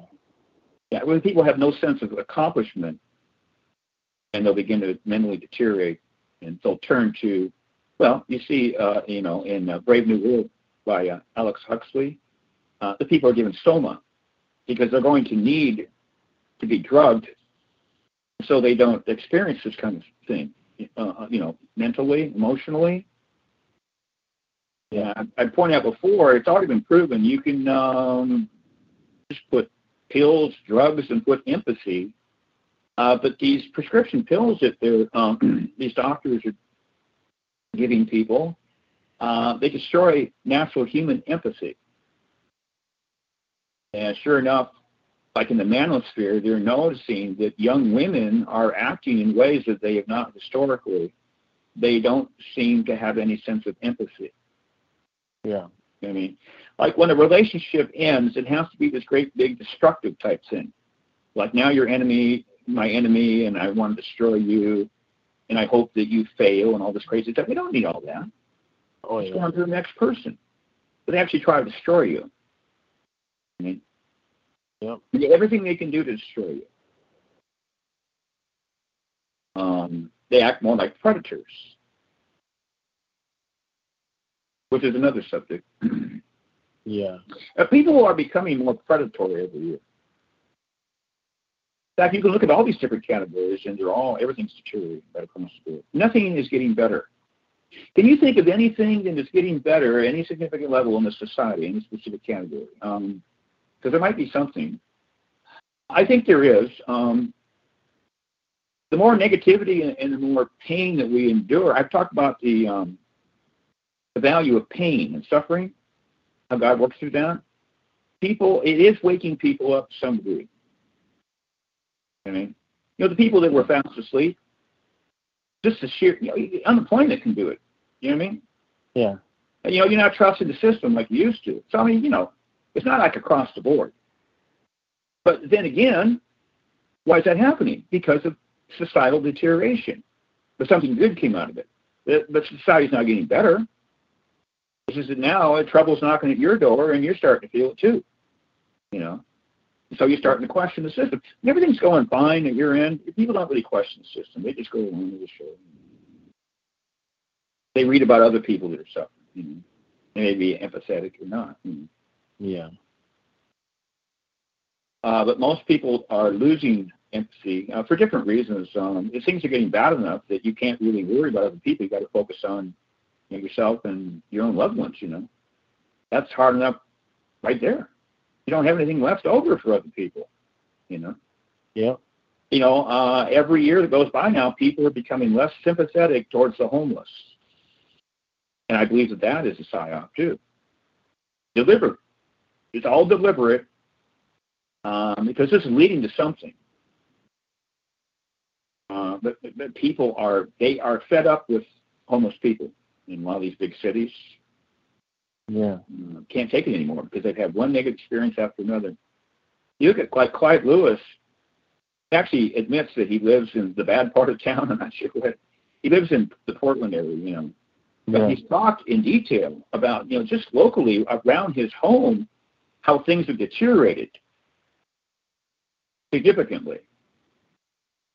And, the prostitution, the drug dealing, these tents, the garbage, needles, completely changed, And it's increasingly dangerous. And I'm glad that I'm a male because I'd be scared to walk outside at night if I was a female. Yeah. You can't, unless you've got something with you to defend yourself. You should have something like mace or something like that. I mean, if you're completely undefended, you see these females out there walking alone at night, and they're not prostitutes, they don't appear to be. You're just going, what the heck are you thinking? They're usually kind of young, especially if they're reasonably attractive. Yeah. Because people just grab them because they don't value. Every year that goes by, people value human life less and less. Don't you agree with me? This is where we're headed, see. Oh, yeah. See, people don't value the, Christian-influenced society that no longer exists. We live in a post-Christian America. And so this is what you're going to get. It's interesting, some of these discussions and rulings they're having recently about abortion. Roe versus Wade, just recently in the last few days. That's kind of curious. God may be doing something there. I talked to Chuck and I said there are like a few things, like the audit that's going on in Arizona with the voting. That's actually being exposed. Like, wow, I think this is going to lead to something. It will sound like I'm being overly optimistic, but you can't forget God. God, He exposes evil and wickedness, right, all through history. Yeah. You can't just write God off and say, well, God's not going to do anything. None of this is going to be exposed. He's done this all through history. Wickedness gets exposed. It has to do with timing. When is He going to do it? And generally, it looks like He waits too long. We want God to do something now, So, when God responds that way or doesn't respond, it becomes obvious at some point that He has a purpose in allowing evil. And I've said before, the reason He does that is to glorify Himself. When you hear that, you go, that doesn't make a lick of sense to me, Dave. Okay? But it's a big, complicated subject. But the Bible teaches that. It's obvious that He's allowed evil. So based on His nature, we could easily conclude that the reason He did that was to achieve a greater good. See that? Yeah. Everything that God does is to achieve a greater good, but it has to do with the long term. See, we didn't want short-term resolution. And that's not God's priority. It makes Him look as if He's indifferent. And what we're seeing, up to this point anyway, is that people are losing faith in the existence of God or belief in God because they just can't, especially like young people, they can't reconcile, the biblical God with what they see in society. They don't see God acting in society. Leads to atheism and nihilism. Yeah, I mean, it has to do with hopelessness, by the way. Go ahead. Yeah, I mean, what you hear in the church and what you see in your life when you go outside and experience it, it's totally two different worlds. Yeah, the typical pastor, I've said they live in pastor world, right? But they're kind of disconnected. Not all of them. I mean, some of these guys are right out there ahead of everybody in the streets, getting their hands dirty, helping the poor, doing, we applaud all that, but actually in the Bible, they're kind of misdirected. In the Bible, you're supposed to help your own first. So it's fine if you want to do that, but you need to have programs in the church, for instance, to help widows. If you're out there helping the poor, but you're not helping widows in your own, you got your priorities skewed. But you're supposed to take care of your own first. This is not selfishness, but it's basic common sense. You know what I mean? But most churches don't have those kind of programs where they actually help their own. Yeah. The Catholics are actually the best at it. Tells you something about Protestantism. I experienced this myself, If you're talking about food pantries or something like that, you're going to find them in Catholic churches. This is kind of odd. Yeah. The Protestants look down their nose at Catholics, they're not even saved. I question where they are saved. Or if you go to Google, they'll say, do you believe that Catholics are saved? Some simple question like that. You'll see it up at the top, when you click on it, and somebody will give an answer. Like that one website, what's it called, Quora or something like that? Q-U-R-A. I don't know how to spell. Yeah. They have these little pat answers, and some of it's good.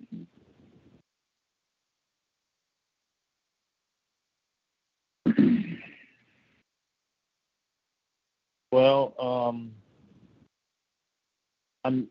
it's getting late for me. You asked me about the question about atheism. You want to save that till later? Yeah. Well, I mean, depends. Well, it's not. I could stay up for this one. Well, it's not really atheism. Oh, it could be. It depends on your outlook. But the question was about like, did Jesus ever exist or something? I think I said that. I asked you the question, right? Was that the question I asked you? And how could we? I know the mentality of the system and stuff. They like to have the evidential proof, but like, how could we be more like prove it, like, or not prove it, but like, that there is Jesus? Not for myself, but how would we talk to people that way that believe that they believe in Caesar's Messiah and stuff, and some other. Well, okay, you're talking about a specific book. Not just that. No, that's not just that's probably one of the most popular. But then there's other books from other supposedly historians or whatever, disproving supposedly from their viewpoint that Jesus couldn't exist. Okay, well, Caesar's Messiah, I have reason to believe that the author of that book, I mean, I've heard him interviewed. He's actually an agent on a payroll. That's just my opinion, okay? And I could be wrong, okay? But as far as anything significant in that book, it's 100% unprovable, okay? Prove one thing. By the way, what is the thesis of that book? Does he believe that Paul was a Roman agent and propaganda was created by the Romans about Jesus, right? Yeah, it came from that Josephus was actually Flavius or something like that. Okay, well, I hold to the opinion that Josephus didn't exist. I mentioned that recently. There's no way to prove that any of these historical figures existed. Impossible. So what might have triggered that was when you heard me talk about on the show, I've said a number of times that it's impossible for any human authority, unless they have access to privileged information, to prove one single thing with absolute certainty before the 14th century. Try to do that. And see what that does is it forces the mind to think for the first time. Then I'll introduce the novel concept that you didn't think about this, but you were actually trusting someone for that information. And typically, this is an oversimplification because I'm focusing on Western society, the West. We have Western programming that just ignores the East. It's there to keep propaganda simple.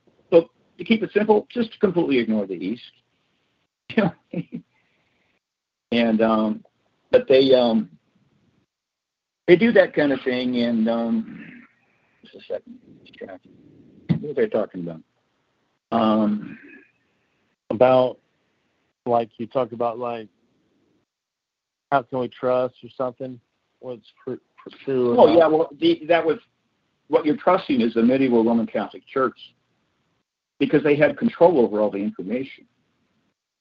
You know? Yeah. And people don't realize it's kind of funny because you might have a young atheist and he's looking at a lot of YouTube videos or something like that, and he doesn't realize that he's actually trusting the medieval Roman Catholic Church, even though he's demonizing that same institution. Yeah. He's falling for propaganda that's very old from the Roman Catholic Church. He doesn't realize that. It's kind of funny. Just like with an atheist, nothing significant's going on upstairs. They're just believing what they're told by all, I'm broad-basing a little bit, but generally all non-religious educational institutions. Yeah. And, I mean, they don't promote the existence of God, right? But he's just towing the line and thinking he's the same thing with these woke people. Yeah. They think they've discovered. The only thing you discovered was propaganda, and all you did was digest the propaganda And the propaganda is designed to make you believe that you're now more enlightened than you used to be. In other words, exactly what I've said over the years, it's designed to feed your ego. And when they take it to a different level, oh, you're special. You're one of the woke people. It's also designed to make you look down your nose at the people who haven't woken up yet like you have. Yeah. Don't you want to get your pink pussy hat and get out there and identify with the women's movement? You know, if you're a male, why wouldn't you want to do that? You know, now that you've woke up, you know. The anti-female agenda by the evil patriarchy. Don't you want to get out there and march with these girls?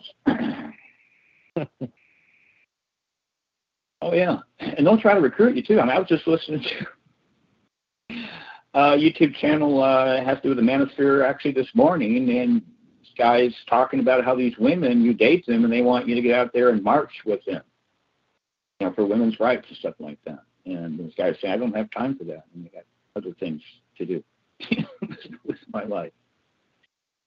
Okay, so anyway, the human mind is suffering from actually bondage. It has to do fundamentally with the will. Martin Luther talked about this in the classic book, The Bondage of the Will. I actually have that book. I haven't read through it. It's pretty large. He actually teaches Christian fatalism. A lot of Lutherans don't know that. There's no significant evidence in there that he acknowledges freedom of will, and I used to hold to this view. In fact, if you listen to the earlier podcasts, I actually said that I was a Christian fatalist, and I developed a complex apologetic for why God would do something like that. And it basically had to do with everything is arranged to glorify God perfectly over the course of time. Mm. And everything is eventually reconciled to universalism or universal reconciliation. And so as long as God resolves everything, you know, you got the passage in Jeremiah where it says, you know, the potter can do what he wants with the clay. Well, guess who the clay is? That's you and me. But see how the brain, who was always thinking along, well, God's dealing along, it has to do with human compassion, his plan. It doesn't process that. It has to do with sovereignty. God can do whatever he wants with any creature at any time. And most Christians don't believe that. Okay, so the Bible shows you these things, but that Christians, well, the human mind is antagonistic to revelation. You know? Yeah. Right down. It's actually, the fundamental problem is that the human is antagonistic, the human nature, fallen, is antagonistic to God. That's the fundamental problem. But it affects the intellect. So your mind's not even thinking along those lines. You're thinking that, like a child, that God, well, he's a father. He's represented that way, but he's represented other ways too, like a sovereign Lord. But he's always wants to help his children. You know, because he is the most compassionate being, right? Well, that's a fundamental belief of Christianity. He's a God of love. But he has other roles too. He's also the judge. See that? Yeah. And he will reject a people or groups of people or countries or even the world, essentially. And then all these curses start to come down, these judgments, and people are dying. This is right in the Bible. I mean, it's just, you know, right there in front of your face with a great flood. And that's the God that people worship, but they have changed this God. They've modified him and simplified him. He's just a God of love. You know, that's the way he's presented in most churches. And, you know, Jesus has a wonderful plan for your life. Don't you want to experience it? They're trying to get people attracted to Christianity. They're using false methods of evangelization, and you end up with all these people in churches that shouldn't be there. We talked about this recently with the closed communion and things like that. Anyway, the short answer is that you can't convince an atheist that Jesus existed. It's impossible. And because it has to do with the bondage of the will. The mind is actually entrapped. It actually portrays the mind as being entrapped by Satan, and it sits in the dark. And God has to act on behalf of that. You can't extract yourself from that situation. So God has to act first. You know what I mean? Yeah. And probably the best example of this kind of thing would be like in 1 Corinthians chapter 2, which I mentioned from time to time. 1 Corinthians 2:14, it says, the person without the Spirit. Other passages will say, like, the natural man. Yeah. Like if it's a thought-for-thought translation like the NIV. The person without the Spirit does not accept the things that come from the Spirit of God, but considers them foolishness. And it says, and he cannot understand them. He cannot. Because they are discerned only through the Spirit. So the condition that you're in is that you cannot understand the things of God. So how are you going to get out of this situation? God has to act first. You see, you're actually helpless. But most Christians don't believe that. They believe that man can extract himself out of that by his own human effort. See that? Yeah. They will acknowledge the importance of grace, but they don't acknowledge what all the Protestant reformers taught, that God does it all himself.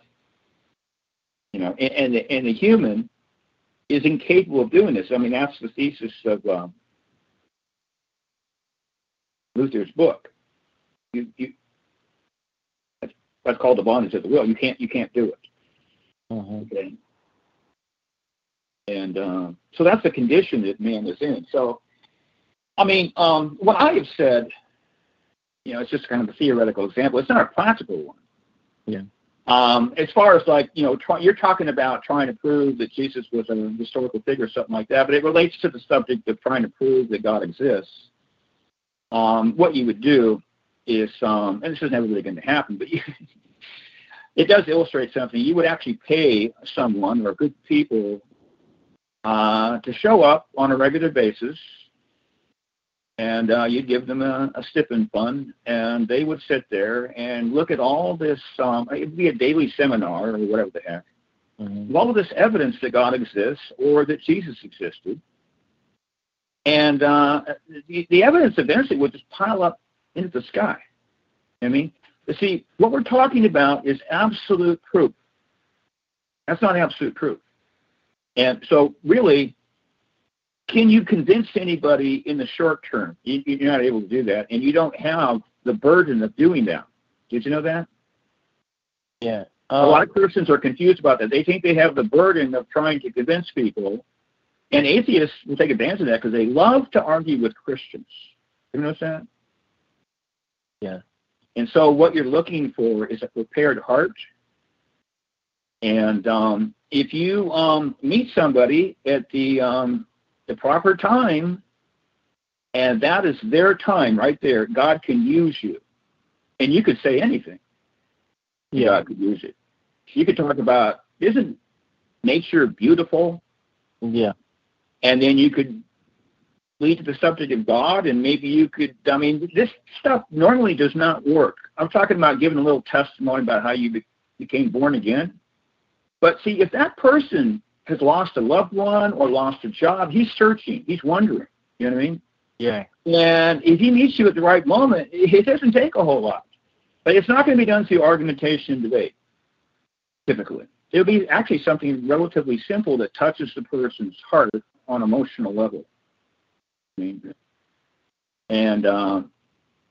so, there's more evidence that Jesus, well, first of all, no one's going to come and prove that anyone influenced the world more than Jesus Christ. Who is this person? So, just focusing on that alone, he's the least likely person to not have existed in the ancient world. You see that? But this is a completely different subject than trying to infallibly prove that Jesus existed. See, that's what the atheist wants. And also it's important to point out to Christians do not have the burden of trying to prove anything. See, that's a false burden. The atheist wants to put that on you. You don't have to even respond to them. Okay? If they are sincere and they're seeking, truth, you're going to have to feel them out, give them a chance, You actually are required to give them a response. There's a good scripture that talks about that. You're probably familiar with it. You give an answer to every man who asks of you for the hope that lies within you, right? See, that has to do with apologetics and, sharing the gospel, okay? But you don't have the burden of proving God or proving that Jesus was a historical figure, and actually because you can't. Now, what's important, you can't do it in the short term. It's virtually impossible. And of course, that theoretical example, it's not practical at all. I'm just saying that the evidence is there. But see, that person is going to have to do that to his own exploration, self-education. That's typically how God works. But God can bypass all that. It can just be like an emotional type thing. And it's something that you say. You don't have to be a very intelligent person. And trigger that person on an emotional level. And when he goes home, you could even say a little prayer with him, just like a Baptist evangelist would do, and, lead him in salvation. That's extremely rare for an atheist. But he may go home and think about it for a few weeks. It doesn't have to happen because he's got things percolating in the background that's causing him to seek. And maybe he's just trying to get some people. They've tried this, they tried that, they've tried this, and they tried that, and nothing's worked for them. So now they want to try Jesus. You just kind of plug into Jesus. And I've seen people like around here, that do that. They're alcoholics or they're getting out. And people will do this when they're in the penitentiary, and nothing else has worked. But their motive is wrong. But you can still get quote-unquote saved. It's not really that hard to get saved, in my opinion. It's hard to stay saved. In fact, without God's grace, you can't do it. Augustine talked about what ultimately saves you. He called it the gift of faith. But the gift of faith is actually the gift of perseverance, which is given to one person, not to another. Okay? Which, is acceptable if in the end you have universal reconciliation. The potter can do whatever he wants with the clay. Why does he do that? In order to glorify himself. And that's typically done through illustrating something. I just want to point out there's an interesting passage in Philippians 2:12-13. This actually has to do with the process of salvation, which I talked about before. It has 3 or 4 distinct stages, which actually culminates in the judgment seat of Christ, and it has different verb tenses. There's 2 scriptures that talk about ongoing salvation. Most Christians focus on initial salvation, looking back. The scriptures focus primarily on the future, somewhat curiously. And you'll notice that there's some kind of blockage in the Christian mind because we hear this passage over and over in Philippians 2:12. It says, "So then, my beloved, even as you have always obeyed, not as in my presence only, but now much more in my absence, work out your own salvation with fear and trembling." The reason that people quote that so much, it doesn't matter how much they talk about grace. They actually believe in work salvation. Work salvation just has to do with man can do something to, contribute towards their salvation, ultimately. The Bible doesn't teach that.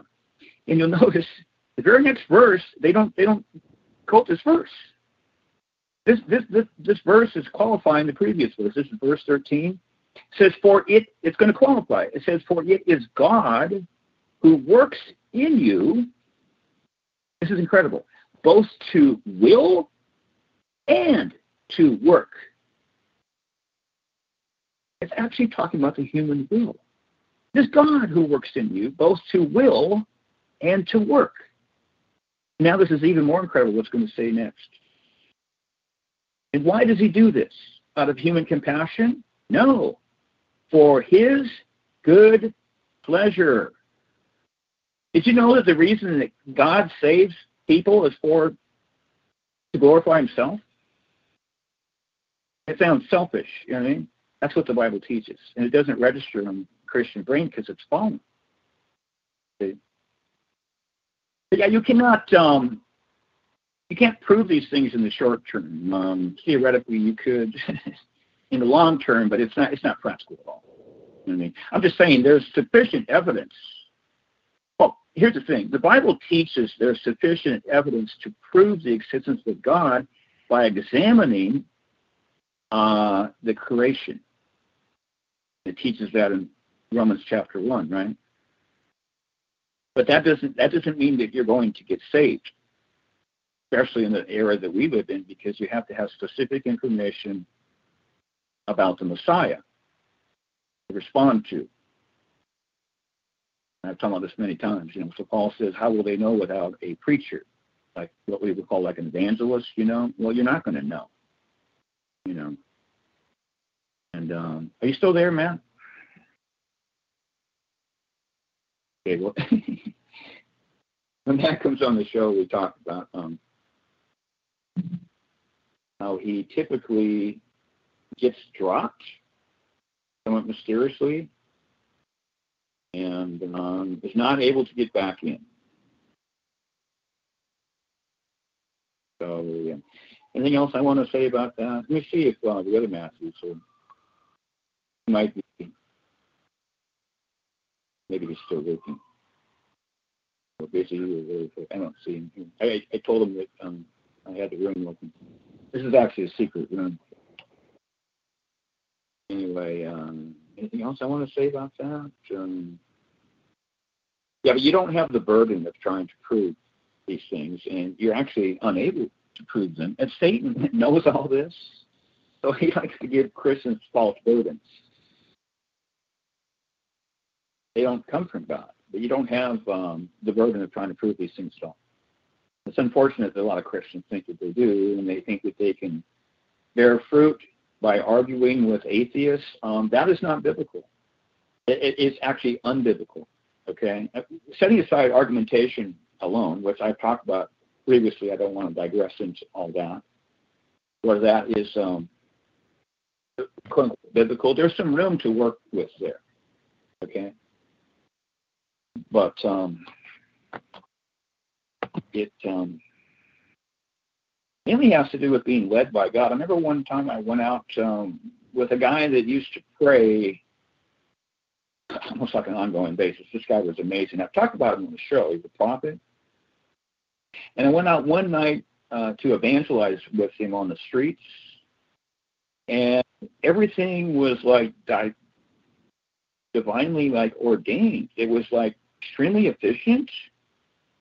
And everyone that we met was all you would think, all this antagonism, stuff like that. It was the exact opposite.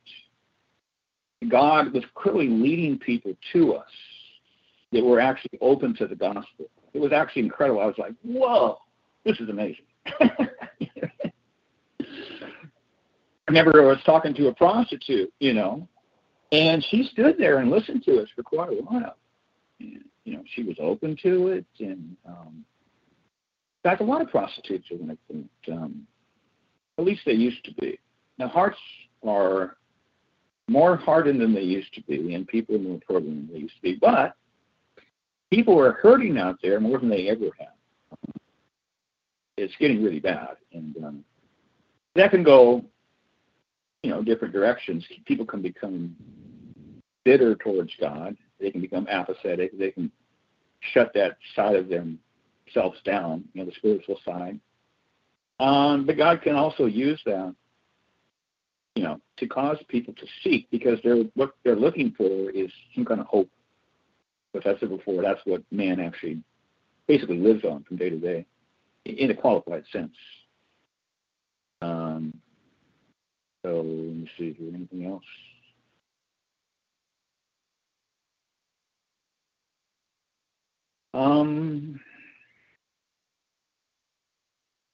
I guess that's it. We've been on here for a while. All right. I guess we'll shut it down. I didn't intend this to be a long podcast. So. All right. Thanks for listening, everybody. And take care now. And catch you later. Bye. Okay, round two. Name something that's not boring. A laundry? Ooh, a book club. Computer solitaire, huh? Ah, sorry, we were looking for Chumba Casino. That's right, ChumbaCasino.com has over 100 casino-style games. Join today and play for free for your chance to redeem some serious prizes. ChumbaCasino.com. No purchase necessary. Void where prohibited by law. 18+ terms and conditions apply. See website for details.